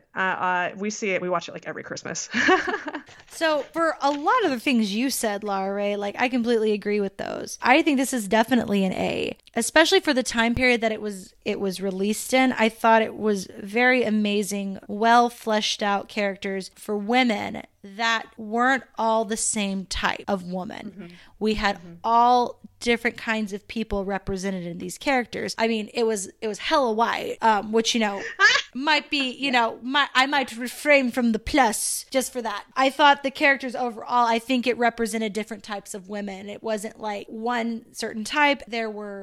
People had problems. It was messy in places, and it wasn't just these perfect women being perfect and escaping murder because they were perfect. Yeah, I definitely give it an A, and the thing that's keeping the plus from it is something that was of the times, but I can still critique it, and that is that it was super white. We could have had super white, some characters of color in there, but it was the 70s, so the fact that it is progressive as it is pretty amazing. And yeah, I think that it's like saying that is just like, that is the critique, I think, for me on the whole thing, because it's entertaining as shit. It's so fun to watch. Like, I was fully engaged from the moment I turned it on. I liked the characters. The writing was well done. It was progressive for the time. Like, I mean, I don't think there's going to be a perfectly feminist progressive horror movie until we get more women in Hollywood. Yeah. Like you said, I think that is the critique for me. I think I would have liked to have seen more representation for different kinds of people. And I guess maybe too how they made a joke out of Mrs. Mack's alcoholism. See, I mean, yeah, but if I was going to take issue with anything in the movie, it would have been the rape joke. Or not the rape joke, but darling, you can't rape a townie. And that 3 critiques and movies that come out nowadays, I have way more critiques with. Yeah, so this is definitely an A. Yeah, definite A. Because I mean, and it's an A almost completely for me. And like, if you take away the fact that it's entertaining and it's well written and all of these things, just the fact that you have such a progressive film made in the 70s. By men. I know. By men. Like, the fact that I'm not sitting here going, a man wrote this. Like, it's actually... So true. Yeah, it's a well-done piece. I mean, that's saying something. Absolutely. That's really all very good points. You're absolutely right. Lack of diversity is a shame, and that is a good reason to critique it. But this movie isn't the exception to that. You know what I mean? It's kind of something that's run into a lot in these films. And that's not just on these filmmakers, that's on society. Definitely. One other thing I want to mention is, I meant to mention it earlier, is this movie came out, I think, like a year after Roe versus Wade, which is another thing that was interesting about, the fact that there was kind of a central, topic around abortion. And again, like I said, going back to what we have already said, I just think it was something that was so impactful to me at the time, and still is, because we just don't see it very often, it being a topic of discussion in a film. And just like you said, Lacey, where there's not a judgment on the character that's choosing to get an abortion. Yeah, like I said, no villainizing her, no judgment. It is what it is, and she's made that decision, and that's how it should be. But unfortunately, we don't get to see that often. Do you have a recommendation? Yeah, so I was thinking about it a lot, and so It Follows it's a horror film. It came out, I want to say, in either 2017 or 2018. Have you guys seen it? Yes. So the reason I picked It Follows is because I was like, okay, a horror film where the word that comes to mind is unsettling, where it's like a slow burn that builds dread, but where there's not a ton of like gore. And that was one of the first ones that was like popped in my head. If you like that style, if you found, if you like the kind of the building of tension, the slow dread, the not a lot of shock effects, not a lot of gore, but a really good script and a really interesting story, I think It Follows is a really, a good horror film to check out. It's still one of my favorites in recent years. So yeah, that would be my recommendation. Yeah, just following up on that, I pulled up some stats. It Follows came out in 2014. It's R-rated. It stars Micah Monroe, Keir Gilchrist. Oh, another Keir. There was a Keir in this film. Olivia Lucardi and Lily Sepp. Directed by David Robert Mitchell. And it was written by David Robert Mitchell. And that's it. So it was written and directed by David Robert Mitchell. I cannot believe it was 2014. I feel like a silly goose. That I, for some reason, thought it was more recent than that. That just goes to show you the time is all blurring together. I didn't think it was that long ago. The only reason I remembered it is I think it came out right after Carl and I got married. Aw, very nice. It came out the month before we got married because we saw it and we all were making jokes about the sex ghost and how this is the greatest argument to get your kids to be abstinent. It's like you take your kids to go see this. You're like, look, if you have sex, a ghost will follow around and murder you until you have sex with somebody else and pass it on. A lot of people called it like a demon STD, yes! which I thought was also a pretty funny way of describing it. No, that movie's awesome. Y'all also told me that I walk like the sex ghosts. How does the sex ghost? I don't remember how this. I'm gonna have to look that up. I don't know, but when we were coming out of the theater, you and Carl and Brian, probably. I think we were with Brian. We're like, look, Laura walks just like they do. And then for like weeks, y'all wouldn't let me live that down. What? Sorry, you walk like a sex ghost. I like calling them sex ghosts. That makes them not as scary as instead of walk like an Egyptian, walk like a sex ghost. Sex ghost. So I have two. So I do think that if you haven't seen it, I do think you should give Black Christmas, the 2019 reimagining, a watch, because I do think it deserves some attention because it is written and directed by women, stars all women, and it's about a group of women taking back their power after men are awful. Yeah, there's some fantastical bits. It definitely has some critiques and doesn't work in areas. It's definitely just okay, but still, I think it should be given some attention because of what it is and how difficult it is to get an all-female produced movie made. True story. Yeah. So, amen to that. So again, that's Black Christmas. It was released in 2019. It was directed by Sophia Takal, written by Sophia Takal and April Wolf, and it stars Imogen Poots, Elise Shannon, Lily Donahue, and Carrie Elways. And then my second recommendation is actually a recommendation for myself. It's another movie that uses the call is coming from inside the house, and I think this one might even be a little bit more famous or well known than Black Christmas. That is When a Stranger Calls from 1979, directed by Fred Walton and written by Fred Walton and Steve Feck. I'm not sure how to say that. And then it stars the amazing Carol Kane, Charles Durning, and Rutana Alda. And the premise is a psychopathic killer terrorizes a babysitter, then returns 7 years later to menace her again. That one's been on my watch list for a long time, so this is my reminder to me to watch it. I want to see that one too, so thank you for reminding me. It's good. I liked it, and I've also heard the sequel, A Stranger Calls Back, is really good, but I've never seen that one. What a great title for a... That's so good. The Stranger Calls Back. So I also have two. I'm sorry, guys, but they are very different. Yes, so my first one goes in the Christmas horror genre, but it also ties back into the, and I hate this term, but the hag horror from... Oh my God, that's my nickname.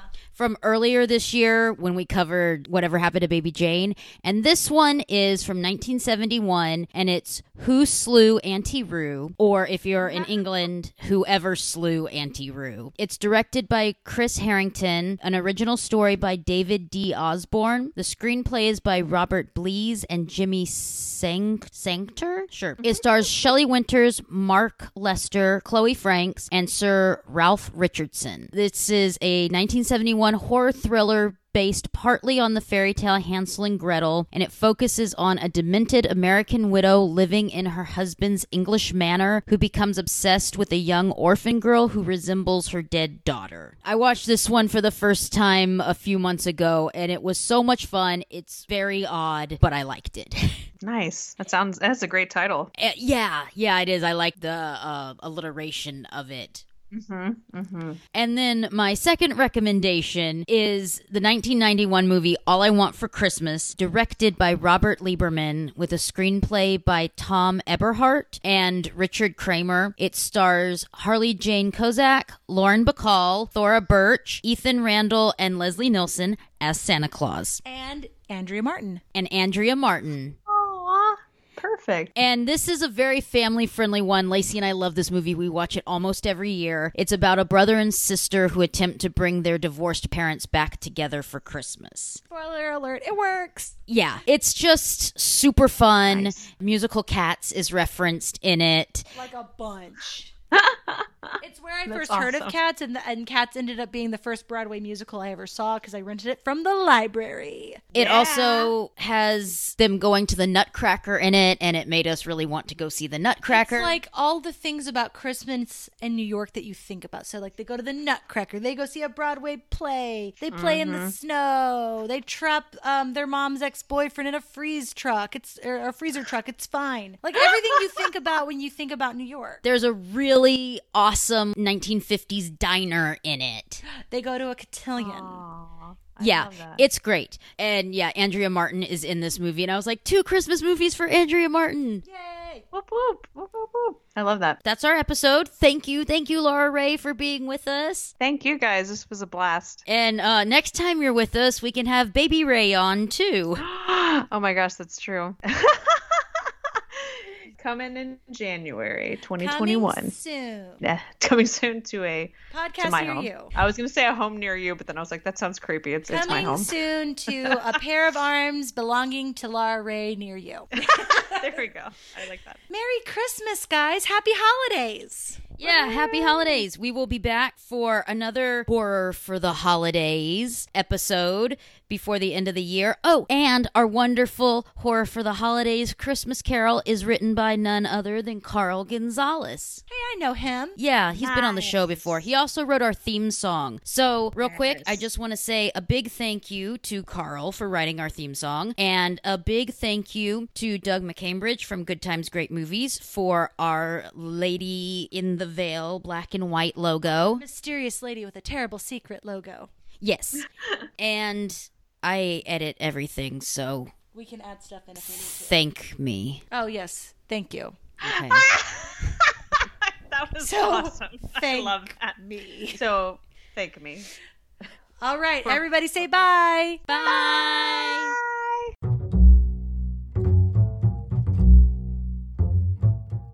Thank you for listening to this episode of Fatal Femmes. Like us on Facebook at Fatal Femmes and follow us on Twitter and Instagram at Fatal_Femmes. Have a question or comment for the show? Shoot us an email at fatalfemmespodcast@gmail.com. Episodes are now available on iTunes, Google Play, Spotify, or whatever podcatcher you use. Don't forget to leave us a rating while you're there. If you like what you've heard, check out our Patreon page. We have different sponsorship levels with perks that will allow us to make more content and better quality episodes. We hope you enjoyed this episode, because if you didn't, the consequences could be fatal. Thanks for listening.